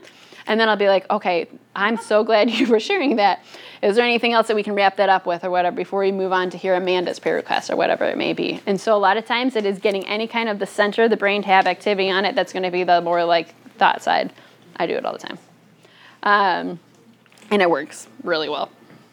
Yes. Sometimes what I'll do, especially if you have a short amount of time, I'll just say, we're not going to share our prayer requests. We're just going to Totally. Like if you know you have like 2 minutes or whatever it may be, and I'll tell the group all the time. So I love, if you have something that is just burning your heart, please just email us or text us or whatever you guys have set up to communicate in your group.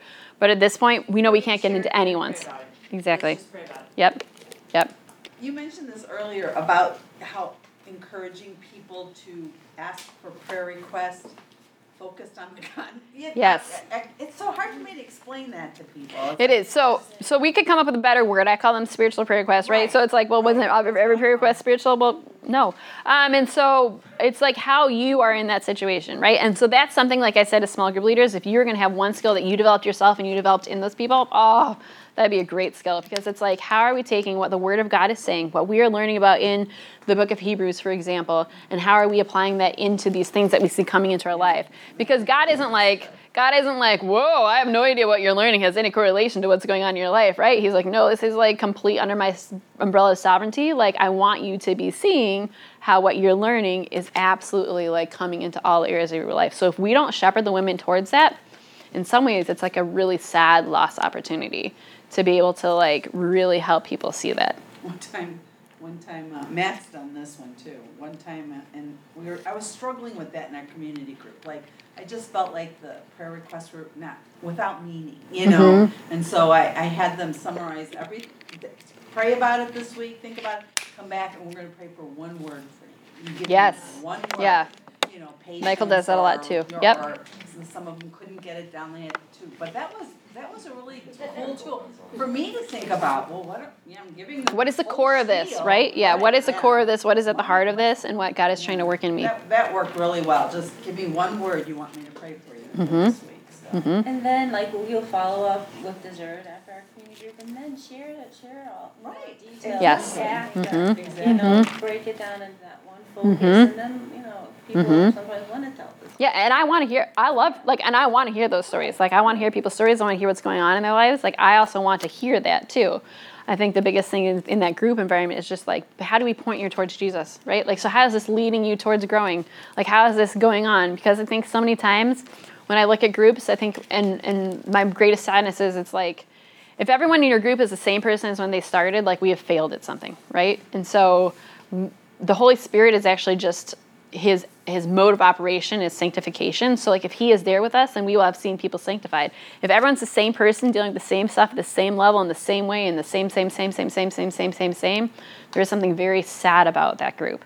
And so we have to be thinking, like, how do we make our groups places where connection and change is happening, and Jesus is being glorified and the kingdom is being like advanced.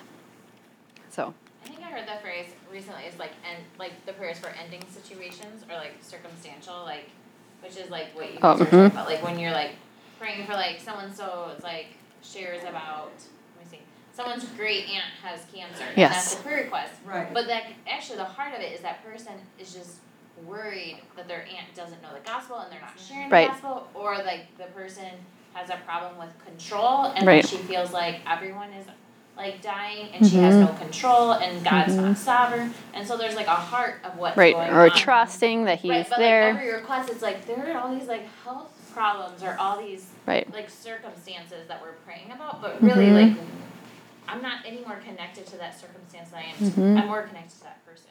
How can I pray for you through that?